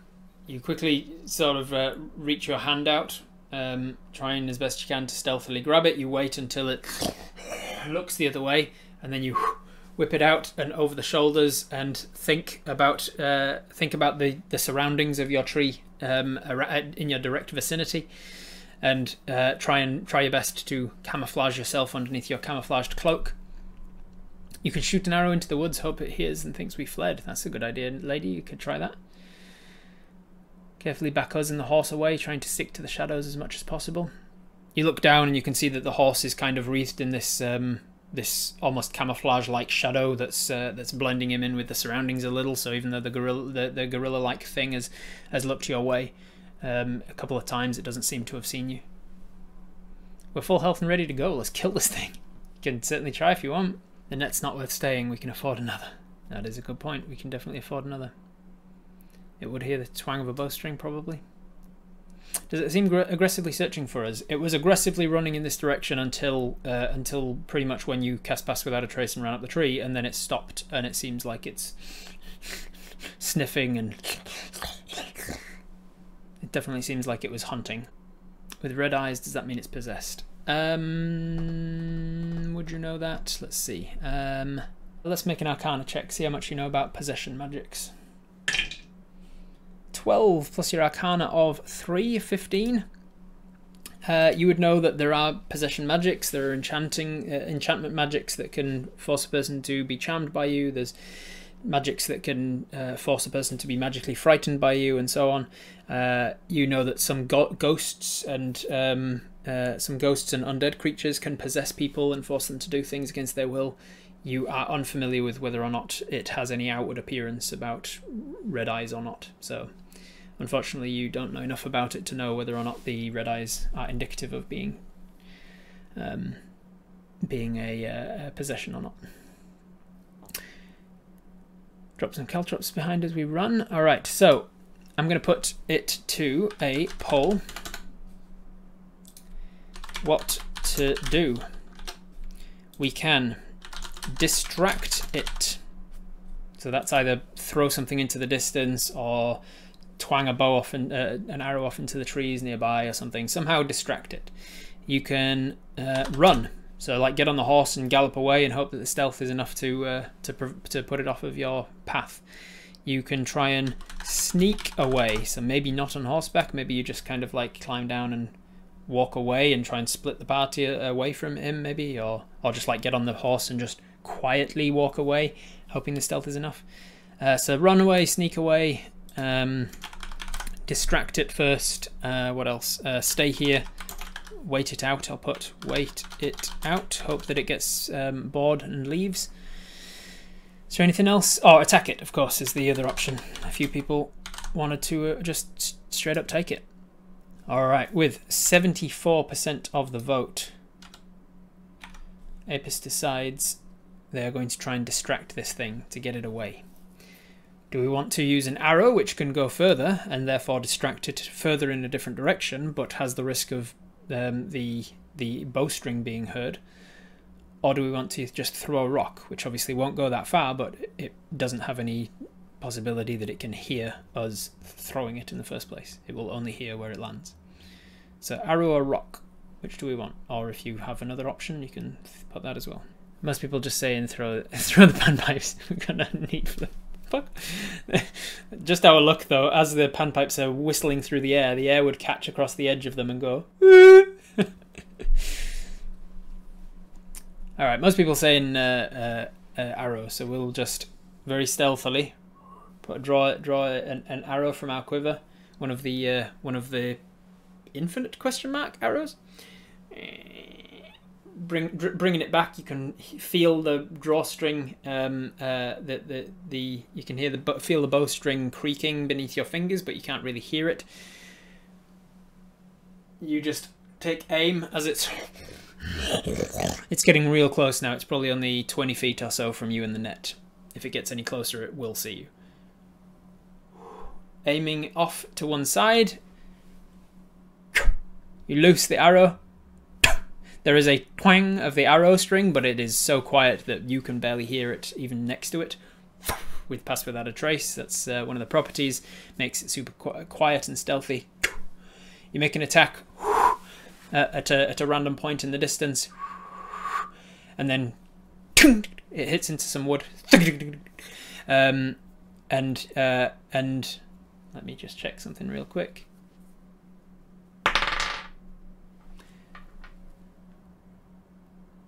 It thuds somewhere behind it, and then there's a moment, and then it goes.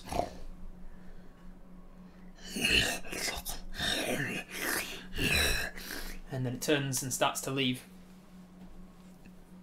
It starts to go in the direction of the arrow, but not quickly. What now? Just wait it out. Wait for a bit, grab the cloak, and leave. Alright. So you wait for a bit. It gets a little further out of sight. You can definitely still hear it. I'm just going to make a perception check to see in the darkness, in the dim light. I'm just going to see something real quick. Disadvantage because dim light. 5 plus your perception, even with a +8 from your forest bonus. Is that enough? Let me check. All right. You can tell that it's still nearby. You, quiet as you can while concentrating on Pass Without a Trace, you undo the net from one side. You scurry your way along the branch, and a couple of twigs are breaking off, but you can barely hear them. You undo the net on the other side. After a moment, you're pretty sure it's gone. You place it up in your bag. It seemed to have gone the way that you'd come from. You climb down and get on the horse, and you start quietly trotting away in the opposite direction, the direction you were going. There's only about a minute or so passes before the path that you're on suddenly stops. It stops at a thicket of very thick, decayed broken branches and trees, dead wooden trees. It seems like they have been here always, but you're pretty sure that this is the path that you were taking in the first place. This is a path that has been blocked off by branches and trees, it seems, but not piled up.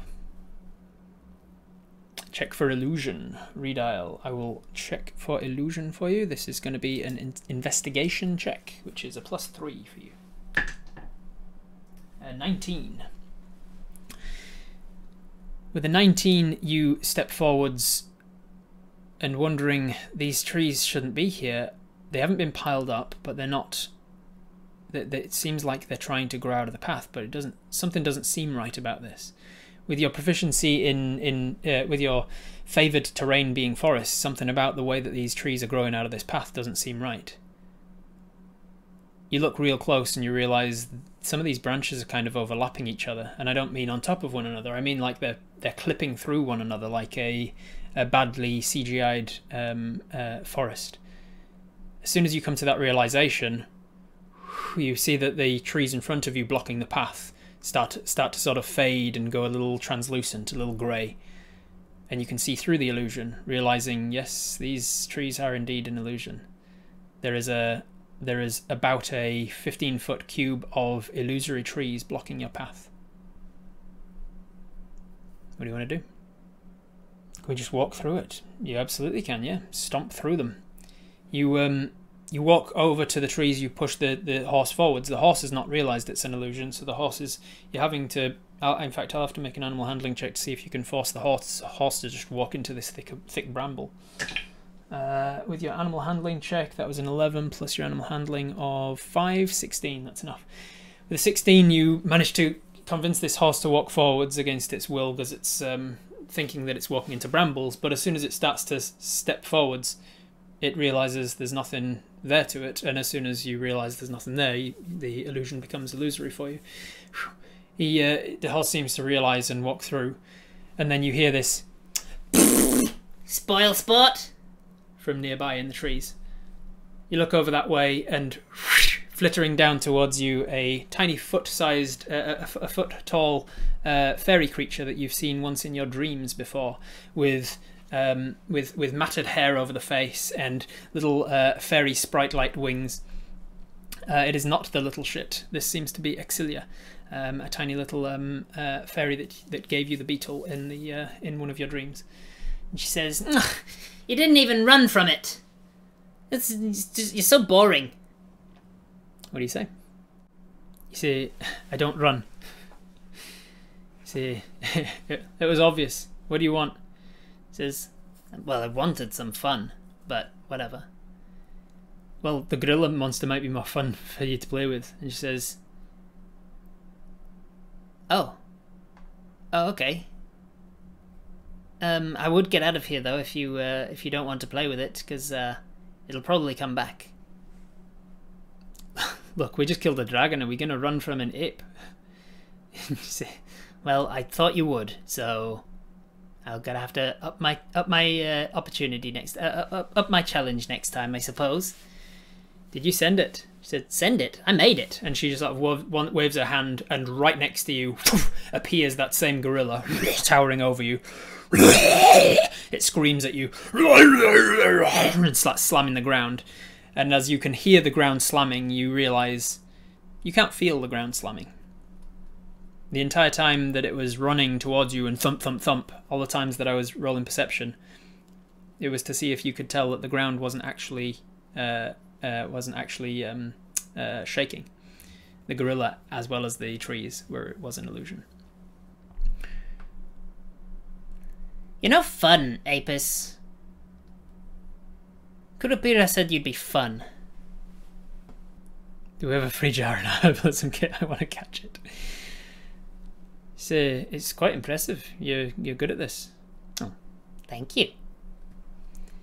Can you leave it next to... Oh, by the way, when it appeared next to you, yeah, the horse definitely freaked the fuck out and reared up behind you, fell down off of the back of the horse. Actually, Yeah, nat one. Yeah, you definitely fell off the horse. Wham! You slammed onto your back, and the horse started bolting into the dead forest. She goes, "Oh, well, at least it scared somebody." You climbed to your feet. Did that merry gentleman send you? And she says, "Yes, some people call him that." Oh god, now we've lost the horse. Magic rope the horse, you get to your feet, you quickly, for God's sake, and you grab your magic rope out and you extend it out and you use the elven word for catch, and whoosh, it whips out towards the horse. Nat 20! The horse managed to evade the capturer from the rope and sets off into the forest further. It is now out of the range of your rope, and you're going to have to hunt that horse down if you want it. Do you mind? We just bought that. She says. That's what makes it even funnier, I suppose.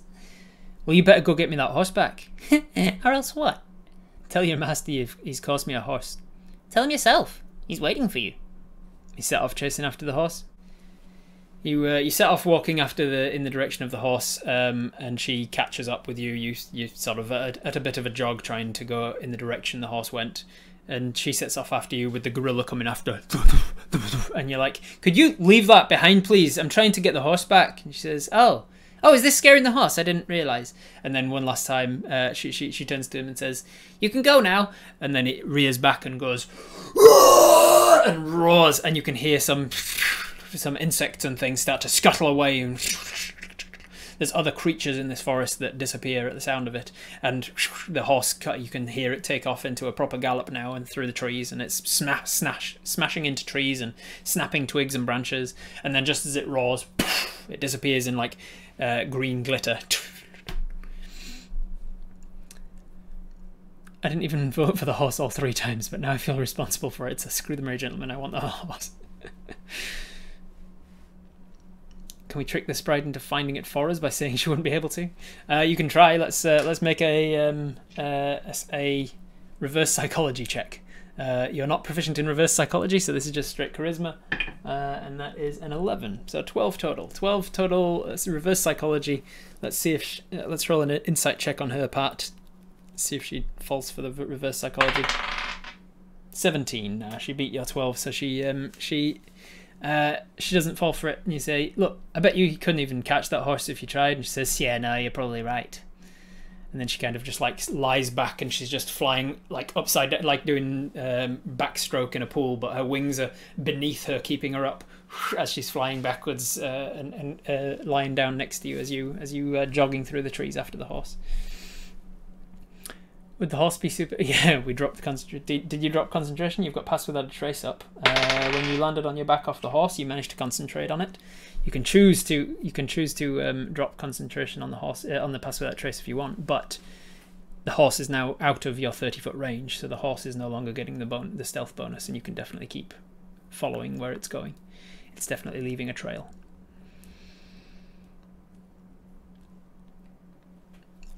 Are we close to a portal to the Feywild? And at that, she kind of sits right upright and says, "What are you asking me for?" She seems frustrated. Look, maybe I won't even go to your master after this nonsense. We cast protection on the horses that not grant any benefits from the illusion. It did, but it doesn't get it doesn't have to make a saving throw. It's not an attack against the horse, and it wasn't magically frightened. It was just frightened by the noise. It was just naturally frightened. So it didn't get any like saves that it would have had advantage on. I prefer Bobby. He seemed lazier than this one.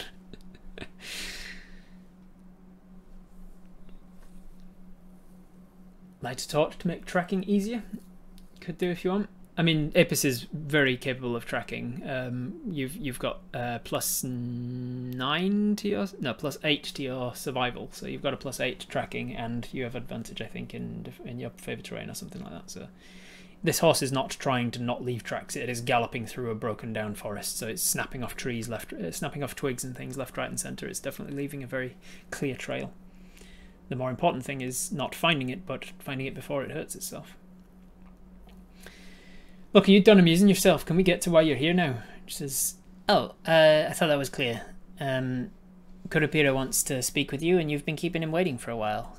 Time works differently where we're from, so sometimes when you leave it a few days, it's been a few weeks for us, so maybe get on with it.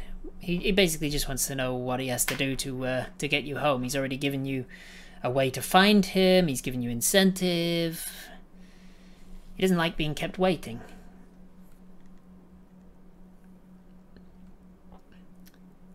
Oh, that little beetle of yours. Yeah, it's very handy, thank you. Oh, so you do remember it. Your costly schemes are making travelling to your master very unappealing. She disappears in a cloud of green glitter and then reappears on the other side of you. But it's fun. Look, my horse is going to come up lame at this rate, and your master will have to wait longer because you scared it. That's not how he'll see it. He'll see that you weren't capable of keeping a hold of a horse. How are you going to traverse the plains and save the world if you can't even control a single horse? Why can't he come here? Well, maybe you'd have to ask him. Things are complicated when you... And she disappears and reappears. Travel through the plains. What do you mean home and what incentive? Well, get you to where you need to be. You stop pissing about and distracting me with imaginary monsters, so we're a bit busy, okay? Okay. You ignore her as she just kind of floats alongside you for a little bit longer, and eventually you manage to find where the horse is. The horse has gotten injured in the way. I'm going to see how injured. The horse is not looking too great. It's taken a lot of scratches to the body, most of which are superficial, but it's also definitely taken some damage to its ankles, like tripping over things and running into stuff. It'll survive, but it's not in tip-top shape. Cure wounds on the horse? Yes or no? Thumbs up, thumbs down in the chat. Do you want to cast Cure Wounds on the horse at level 1? That should heal most of its superficial wounds. Yeah, most people saying yes there. Did we get your net back? You did. Yes, you did. You catch up to the horse. You cure wounds on it. You tuck down into where you felt your pool of magic coming from, your connection to Flonanshale, goddess of healing. And as you run your hands over the horse, just keeping it calm and quiet, you can feel that as you're running your hands over the cuts, they are left healed as your hand comes out the other side of it. This is why, chat. This is why I didn't want a horse. They're a major resource sink. But then you can get around pretty quickly, though. I'm sorry, buddy. I hope this helps. You calm the horse down. It feels a lot better once you've finished your cure wounds on it. Is there a way to bond with the horse so it sounds its way back on its own? I mean, over time, yeah. You've only had it for half a day. She this fairy flits around you and says, "Well, you got the horse back." She looks at you sort of expectantly. Look, if you don't mind, I need to rest now, okay? So, can you leave me alone for a night? Maybe then I'll have the energy to actually visit your master. Says, okay, I'll tell him that you're on your way then. And then poof, she disappears in a green smoke again. You wait for her to come back and she doesn't. Mel's with you, yeah. Mel is always with you. You set up your hammock again? Tie up the horse again? Go to sleep again? Just randomly stab out into space just in case she's there and invisible. Bedroll on the ground, forget the hammock. Alright, so you just get the bedroll out, you lay it on the ground, you start to go to sleep. You're woken a couple of times in the night by like itching and insects crawling on you, and you kind of dust them off, try and roll over, go back to sleep. It's kind of creeps you out a little bit to be just surrounded by so many like termites and wood lice and stuff. But you are tired enough that with that whole interlude, your long rest needed to be gotten again. But eventually, you finish your long rest. It's a little later into the morning than you're used to waking up, but you have a long rest. You regain your expended spell slots. You regain one of your hit dice if you'd spent one, but you hadn't, so you're fine. I believe you are back to good. The morning has risen. You have your horse. You can make it to Shadridge. What do you want to do? Alright, so you set off towards Shadridge. You make it there by about noon on horseback. It's a relatively short ride. You make it all the way to Shadridge, and as you come into Shadridge, the entire place is on fire. No, it's not. It's not on fire. It was on fire several days ago. It's now ash. The entire place is exactly as you left it. People here are doing their business, going about their daily lives. It's not on fire. It's not burnt down. Nothing outwardly seems like it's. Swear to God, nothing outwardly seems to have happened to Shadridge in your time being gone from the place.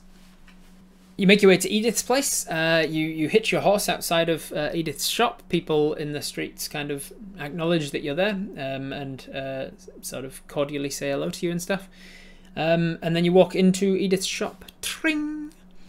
You see that there is a young woman there you recognise as Toria, an acquaintance of yours who came to Shadridge in order to study the art of making mead. But has since instead been studying the art of making potions. Satoria's here making potions. She acknowledges when you enter. She says, "Apis, it's good to see you again. I didn't expect you." Edith, Apis is here. You say, "Morning, Toria. How you been?" And she gives you sort of general small talk, general chit chat. She's been fine. There's nothing. She doesn't report anything particular going on in Shadridge at the moment.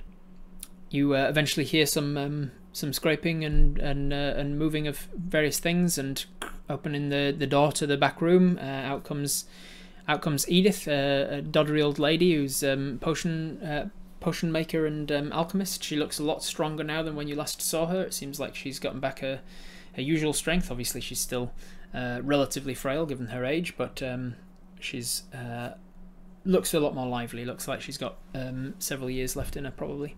See, I've got something special for you, Edith. She says, "Oh yes, what was that?" Well, I had the opportunity to collect some blood. She says, "Oh, manticore? No?" I say, "No, not manticore this time. I thought you might be able to make something of this." And you hand out the vial of dragon blood. She says, "Okay." So, firstly, sorry that I didn't get it preserved as early as I should have. I'm not sure. It was probably I wasn't able to get back here as quickly as soon as I would have liked. But eventually, yesterday morning, I had a wizard of sorts do a little preservation on it. So hopefully it's good to use. She says, "Oh, I'm sure it'll be fine, love. Thank you very much for bringing me it. See if I can work out what this is then, eh?" Let's see if she can. She has...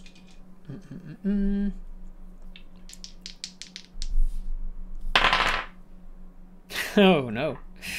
She's not doing her best job today. Her ideas are elsewhere. She had advantage and rolled a 3 on both. So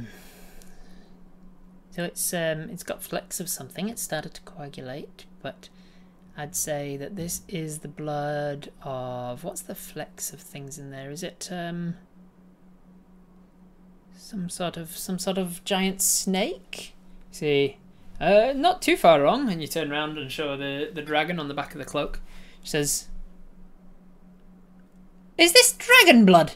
You say, "It is. Green dragon blood, particularly." "Well, I never." See, yeah, that's from a young dragon called Lucifreak that attacked the town of Fondurg to the south here. "Is that right? We heard rumours that Fondurg had been attacked by something, but they were just rumours. That's something else, is that, isn't it?" And she takes a good close look at it now. "Wow. Well, that'll fetch you a pretty penny, won't it?" And she hands it back to you. It was quite the hassle dealing with him, let me tell you. You say, no, it's for you, Edith. And you hand it to her. What do you mean? It's for you. Keep it as a gift." "Oh, why would you... No. Let me get you something for it though. Toria, you were working on some potions, weren't you? Have you still got any potions of healing on you? You say, I've got one. You say, oh, well, Toria, you can get him another one, can't you? Toria says, yeah, I've been working on something. She's been practicing for a while now. Let's see how good she is at making this potion. How good is these potions she's made? With advantage, she got a double 7. So below average, but she does have modifiers to add to that. So around about average. She goes and gets you a single potion of light healing, and she gives you that in exchange for of this vial of dragon blood. I will add your potion. Say, oh well, thank you very much for that. It was unnecessary. It was a gift. You didn't need to. And she says, well, you know, good turn. One good turn deserves another. Thank you for thinking of me, Apis love. You're such a sweet gentle person. She toddles off to like behind her desk, and she brings out like test tube holder situation, places the vial down in that, and then she goes off into the back room and starts coming back through with like Bunsen burner and equipment and things. She's going to start working on this vial of dragon blood immediately. See if she can salvage any of it as useful materials. Has the mead at the pub gotten any better? And Toria says, well, I hope so. It's still my first, my second batch, but I think I'm getting the hang of it. They say that it's better than Gretchen's swill. That was their words, not mine. Get some more vials. Yeah, you can get some empty vials if you guys want. Do you have anything else that you can sell us that's any use, Edith? She says, oh well, you're welcome to have a look around, dear. So you have a look around, and as before, she's got the usual stuff. She is a tiny frontier town alchemist, so she doesn't have access to a hell of a lot of magical stuff. But she does have a couple more potions of healing. If you want them, you can buy them. Generally speaking, she'll be selling them for a slightly more wholesale price than retail, because although they do make them, it takes them quite a bit of coin to do it. It'll be more than if you'd bought it straight from the elves or something, for instance. She's got some Prin Salve, which you've used before. It's good for avoiding or for healing lingering injuries like broken ribs and things. What else would she have? She's probably got a potion of climbing, maybe a potion of comprehension or something. You can have a look around, and if there's a potion that you particularly want as Apis, I'll roll to see if she has one. She doesn't have anything of like rare or rarer. She would have potions of uncommon at most. She'd also have several books and herbalism kits and vials and things that you can buy. Anything that would heal a horse well? She says, oh, well, most of the healing potions that you can get heal animals as well as people. You could heal a horse with a potion of healing if you can get it to drink it. Potions of healing do have some effect if you apply them directly to wounds, but it's much more effective if you can get the horse to imbibe the potion. Potion of please Rob, don't kill the horse. I'm not going to just straight up kill the horse without you there to do something to prevent it, don't worry. Some empty vials, healing potion, salve from the elven villages. Cute new hat. What do we want? Do we want to buy something from her or not? Yes or no? The salve will be cheaper in the elven towns. All of your potions will generally be cheaper if you get them from the source, which is where you're going. You're going to the elven towns to buy to get your cloak back. So if you want to buy potions, it'd save you some money to buy them from the source. Apis has a brewery kit. You do have a brewery kit. You own a brewery kit. You don't have one on you. You left it with Toria, this lady in the shop with you. She has been using it to make mead. Vials and one more potion of healing. Yeah. Alright, so you buy some vials. I'll say it's... if you're buying... glassware, relatively difficult to make in this day and age. I will say that a vial is a silver piece. So how many vials do you want, given that she'll sell you them for 1 silver piece per vial? Can we get a few empty vials? I'm all out, in case we come across something of intrigue like blood and things. I would use the ones from the potions we've been drinking, but as you mentioned last time, she says, yeah, contamination, as she's setting up like this very small sort of candle-sized Bunsen burnery thing. 2, 5, 4, 5, 3, 5, 4, 5, 5. All right, most people saying 5. We'll get 5 empty vials. All right, we will go 5 empty vials. Bing. we grab the vials from her, and we're kind of like stuffing them down the sides of bags, and she's like, "You're going to be careful with those, love. They might break if you're not. If you got pretty. Looks like your bag's sort of straining at the seams there." Oh yes, remove the blood. Thank you. So you've got some empty vials. You have learned that there's nothing going on in Shadridge that is a major concern. You ask her about Sally, and she says Sally hasn't returned. There's been no talk of her. Franklin seems to be over her and moving on with his life, which is good. The knights are still recovering from their loss. Oliver is being trained up as a knight and is doing a very good job. Morn has got his blacksmith shop up and running and is doing a very good job of that as well. Everybody's just kind of doing their thing. Frontier town still growing. Everybody's working like every hour God sends to try and make this this town a viable place to live. I really think we should offload some money, perhaps some to the stash, some to the bank, keep some in that quiver. It's way harder to lose it all in one go. That's a good point. You are now in Shadridge, and the stashed 49 gold pieces that you can see down there on your purse, that is in a secure place in the woods nearby Shadridge. So if you wanted to resupply or to put some of your found Lucifrete gold in the in your riverbank stash, you can do so. Check on Franklin. Ask the beetle for the closest plane. Do you want another potion of light healing? Thumbs up if you want to buy another potion. Thumbs down if you don't. At this place, because you're a friend of Edith's, she doesn't want to lose money, but she can give you a bit of a friend's rate. I will say she will give you it for... She will offer them for sale for you for 38 gold. No, sorry. 33 gold. 33 gold for a potion of light healing. Cut to the merry gentleman tapping his foot in annoyance.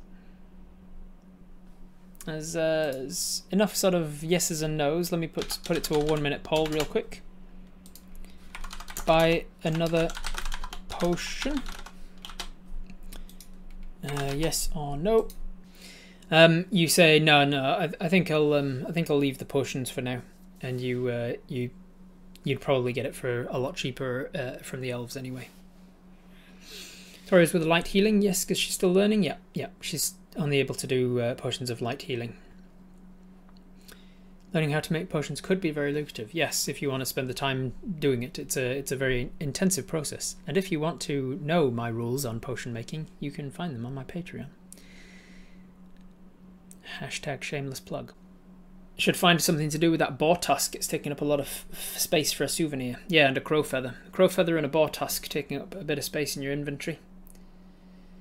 So what do you want to do then? You're not buying another potion. You've got some empty vials. You've got some extra gold weighing you down. We have a herbalism kit. Ask Edith if there's anything that she can make with them.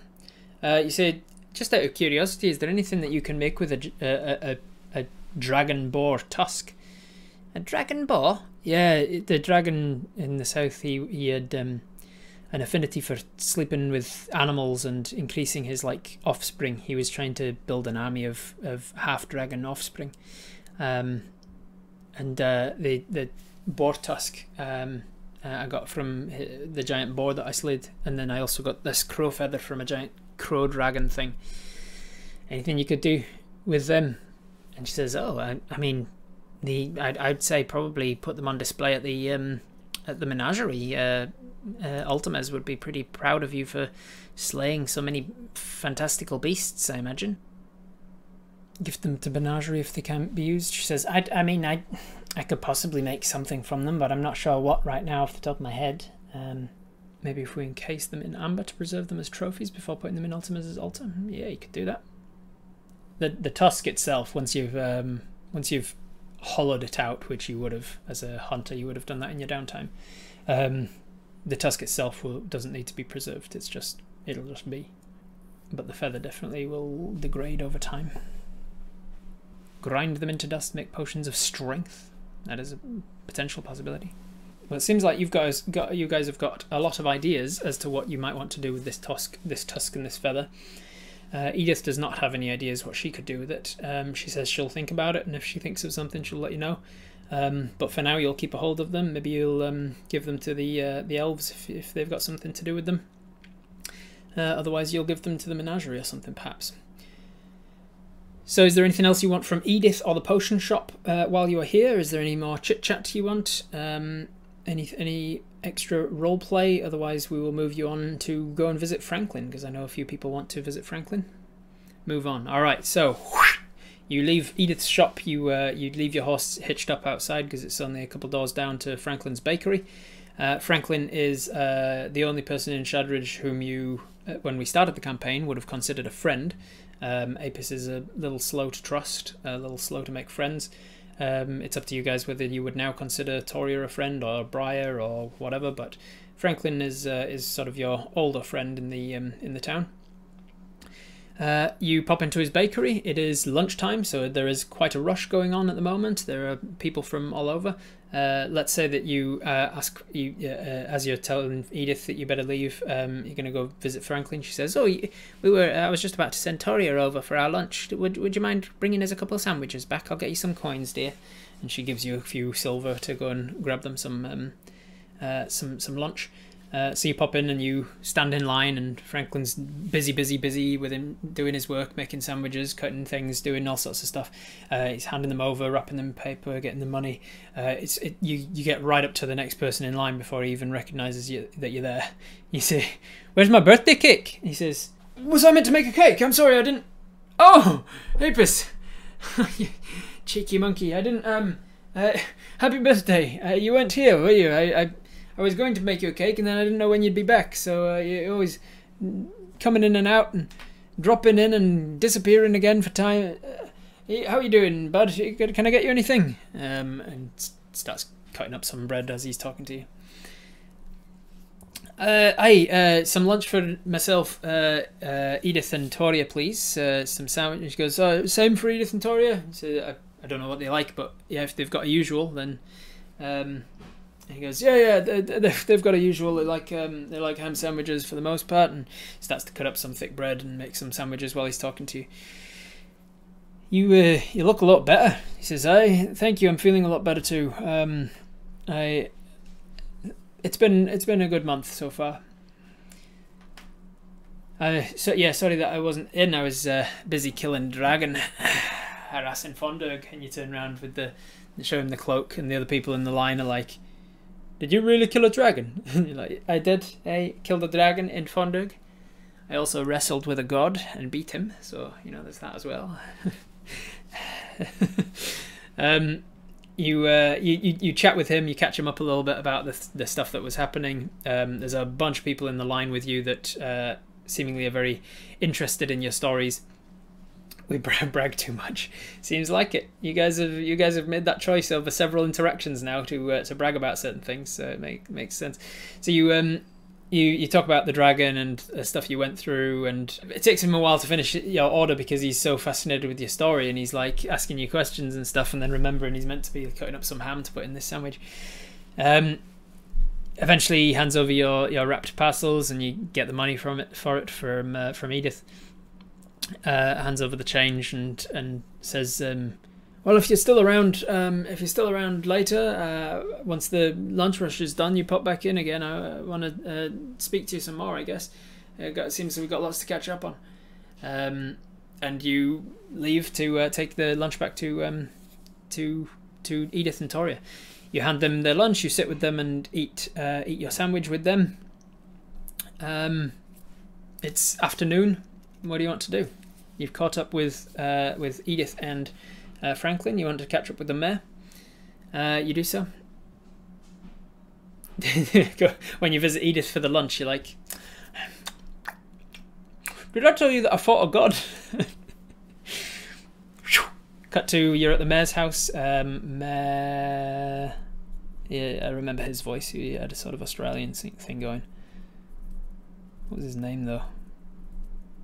What was the mayor's name? Mayor of Shadridge. I could look it up.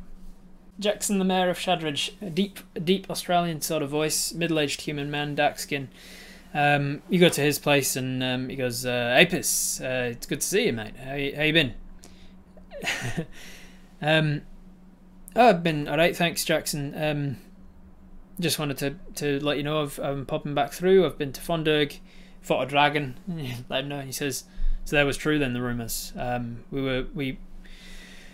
We unfortunately didn't have any we didn't have enough knights of our own, obviously, to send any help, but we heard that there was something going on. I did hear that it was a dragon, but I tried not to spread the rumor too much. It was a bit obviously there's easy to spread panic if you start spreading unconfirmed rumors and things. Tell me all about it.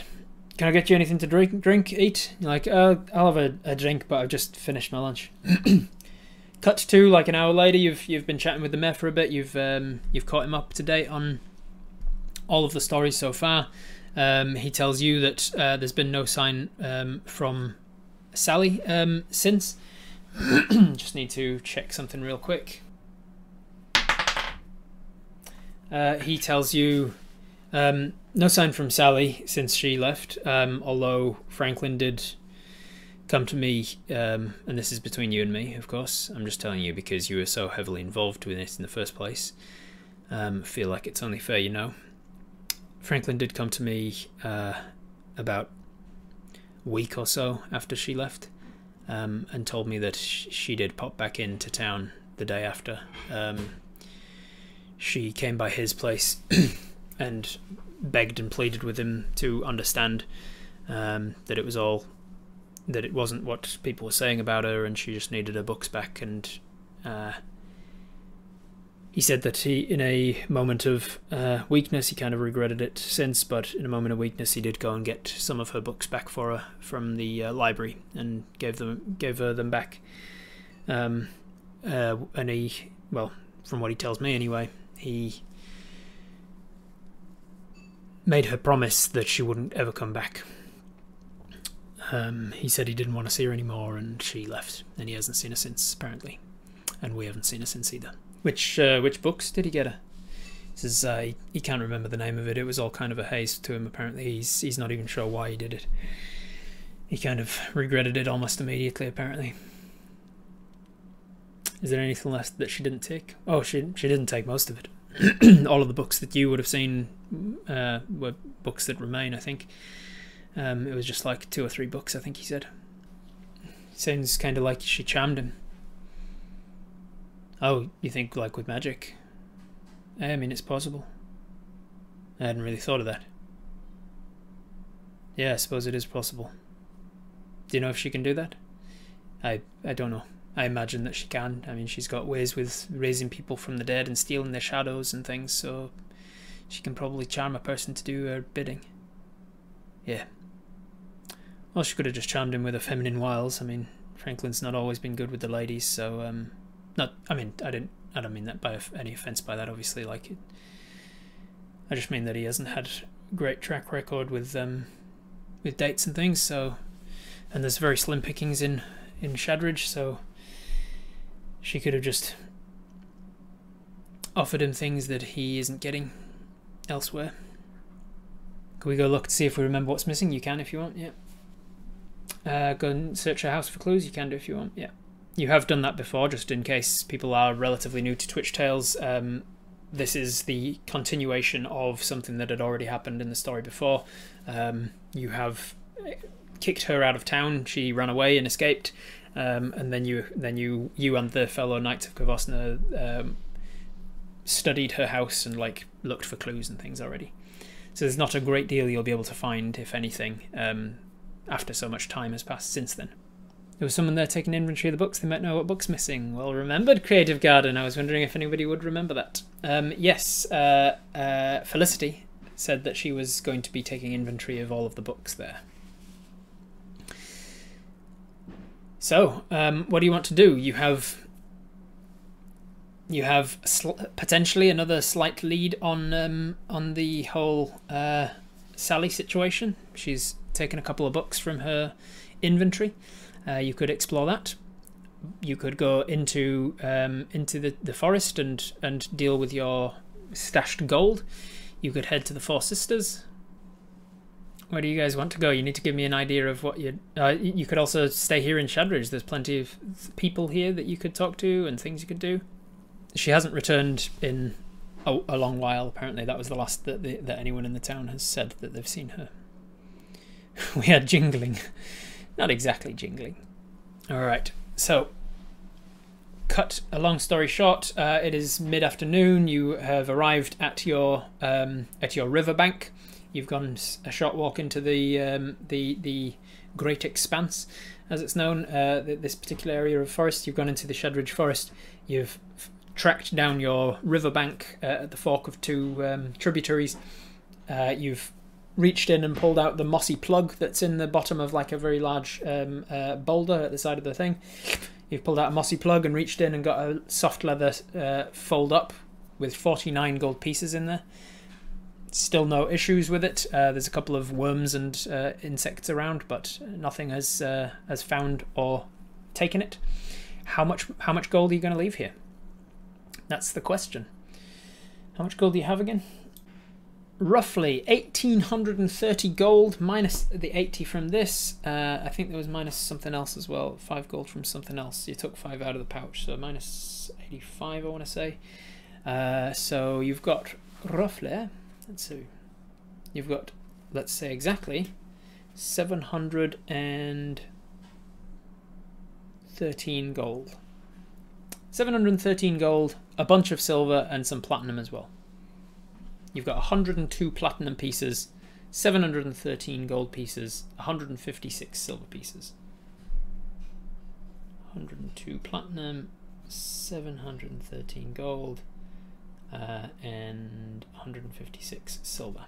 How much of that are you going to stash here in your riverbank where it's safe?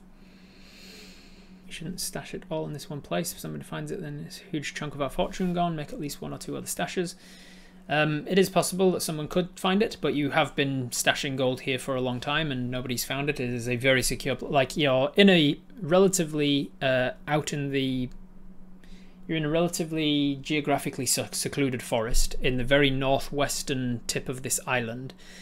The only civilization that you know to be nearby is Shadridge and the elves. They would have to know that it's here in order to find it. Of course, with magic, somebody could cast, like, find object, locate object, and just think about gold, and if they happen to be in the radius, they'd be like, oh shit, there's 500 gold in this rock. But it's very unlikely that anybody will just happen across this and steal it from you. The gold you put here is almost guaranteed to be safe. The only downside is that it's here. So if you ever go south to Shafgushal or whatever, you don't have the gold until you can get back here. Alright, Paul, you have 102 platinum pieces. For anyone who doesn't know, that each platinum piece is 10 gold.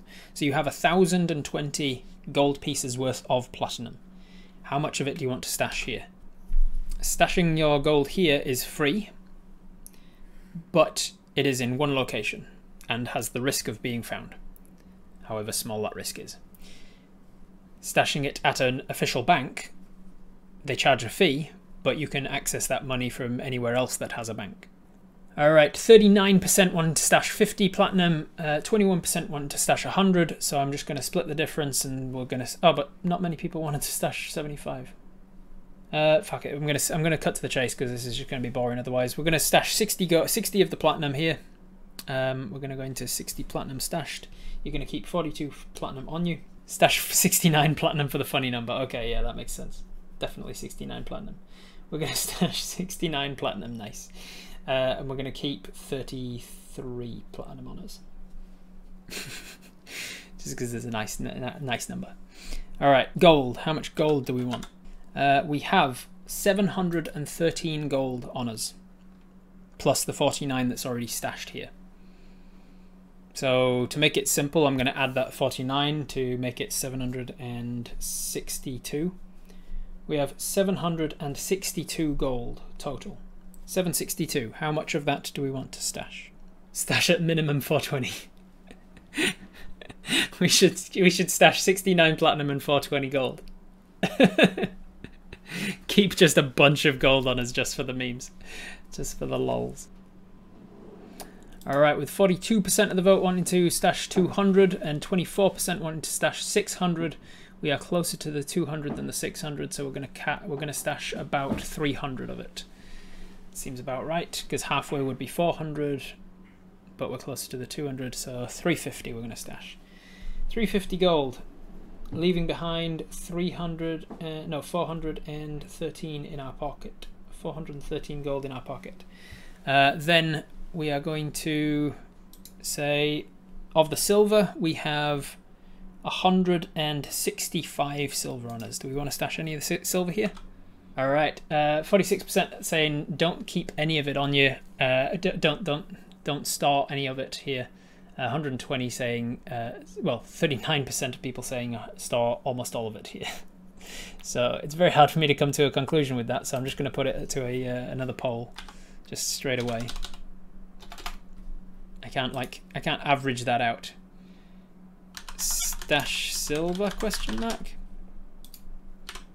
Either keep it all on us or store 120. Those were the two leading votes. Which one's it going to be? The reason that I'm making this such a big deal, by the way, guys, for anyone who is relatively new, is that it's not a guarantee that you just manage to keep your gold on you. In my games, there are muggers, there are people who will pickpocket, there are people that will steal from you. So having money on you is a risk. Depending on where you are and what's the circumstances, of course, you are in a living world. So there is a very real chance that you could get mugged and lose everything. In fact, Apis has been mugged and lost everything before in this very campaign. So it is important to know where you are keeping your money. Are you keeping it all on your person? Or are you keeping it in a bank? Or are you keeping it stashed somewhere? Alright, with 52% of the vote, we're deciding to stash none of the silver and keep all 165 silver on us. Alright, that has concluded what we've got. So I will adjust this in time when I have an app that can control the numbers and has a space for platinum pieces. You are carrying 33 platinum, 413 gold, and 165 silver, and 8 copper. So you're carrying a lot of money. Gold and platinum down your boot, silver jangling in your coin purse. A bank's guaranteed to have no robberies? Nope, but they're much more safe than just storing it in your mattress or whatever. Plus they'll give you some sort of insurance against being robbed. Keep about 15 to 20 gold in our purse, keep the rest in our quiver where it's hidden. Yeah, okie dokie. So that said, you are finished with your bank, your river bank. Is there anything else you want to do? I want to get to a point where I know where you're heading next. So is there anything else you want to do in Shadridge, or are you heading for the Four Sisters? Do you want to go to the menagerie? Do you want to go to the tanner or whoever else? Do you want to restock anything, any supplies at the general store? You want to find Mosh. All right. So you ask around for Mosh now. You go back into the town proper. You ask around for Mosh. You hear from some of the locals that Mosh has not been seen for a while. He was not feeling himself. He was feeling a bit sick. And that he was last seen working on the Colton's farm. He was feeling a little sick, and then maybe like just over a week ago, he stopped coming into town. So you head to the Coltons. It's now getting late into the evening, late into the afternoon, early evening. And you ask Mary Colton where Mosh is, and she says, "Oh yeah, he's working in the barn, but he's not feeling up to visitors and things at the moment." Wasn't the full moon a week ago? Yes, it was. You say, "Do you think he'd see me though?" And she says, I think he'd rather you leave him for a few more days. He's been sick the last week and a bit, and doesn't really feel up to visitors." What do you want to do? Apparently he's not up to visitors. You can ignore that and go and see him anyway. You know he's apparently in the barn. Been sick since the full moon. For anyone who's joining us, Mosh is an acquaintance of Apis's who is a werefox. Apis knows this. It is not common knowledge among the town of Shadridge, though. Mosh wanted to keep that a secret. He was not proud of it, and usually towns, once they find out, will chase him out and hunt him down and things. It's not the best thing to have a were person in your midst. You say, have you visited him? Because if it's about a personal issue, I already know.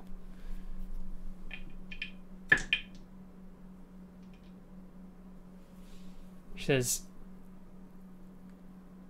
what do you already know? I'm going to roll you an insight check real quick.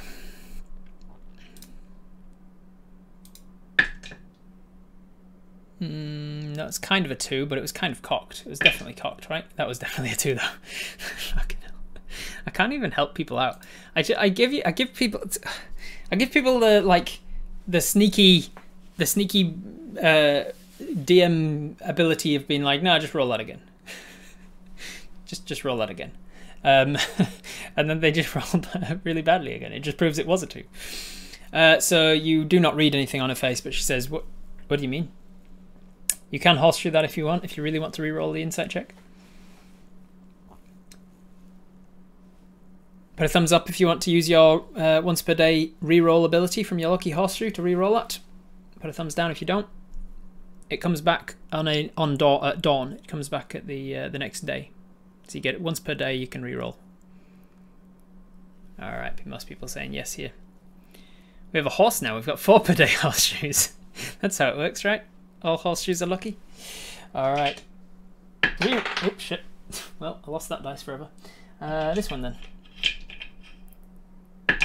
Oh, god damn it. Stay where you're meant to be. That is a 9. 9 plus your insight of 2 is an 11. With an 11, you can see there's apprehension to her asking what you mean by personal issue. There is a possibility, you're not 100% sure, but there's a possibility that she is aware of the situation. She's not aware. She's aware of the situation. Do you want to bring it up or not? What are you doing? See, I can just talk to him through the door of the barn. And she says, I mean, you do you, but I don't let him know that I told you he didn't want to see people. See, I'll take my chances. So you head away from the farmhouse and down towards the barn. And you can hear movement around inside the barn. And you sort of knock on the barn door. And you hear the movement stop. Mosh, you in there? Apis? Yeah, it's me. How you doing? I'm doing alright. How are you doing? I'm fine. Come in. You open the barn door and walk in, and you can see that he's just shoveling with a pitchfork. He's shoveling some used hay and straw bedding up into like a wheelbarrow and replacing it with some fresh. He looks okay. He looks relatively strong and healthy. He's got bags under his eyes, like he's perhaps not sleeping too well, but other than that, he's doing all right. How you holding up? He says, what do you mean? I mean, like, how are you? I haven't been in Shadridge for a while. I presume you had a rough weekend last week. You wanted to check in, make sure you're doing okay with everything. He says, oh. Did Mary tell you? He says, no. Does she? No. He says, she does now. He says, is she okay with it? He says, I mean, she understands, I think. She's let me stay working here. Is everything okay? Yeah. Is there something you're not telling me? He says, I killed someone. And that's where we're going to leave it for today. Thank you very much for joining me, everybody. I will see you here next time on Twitch Tales. Bye.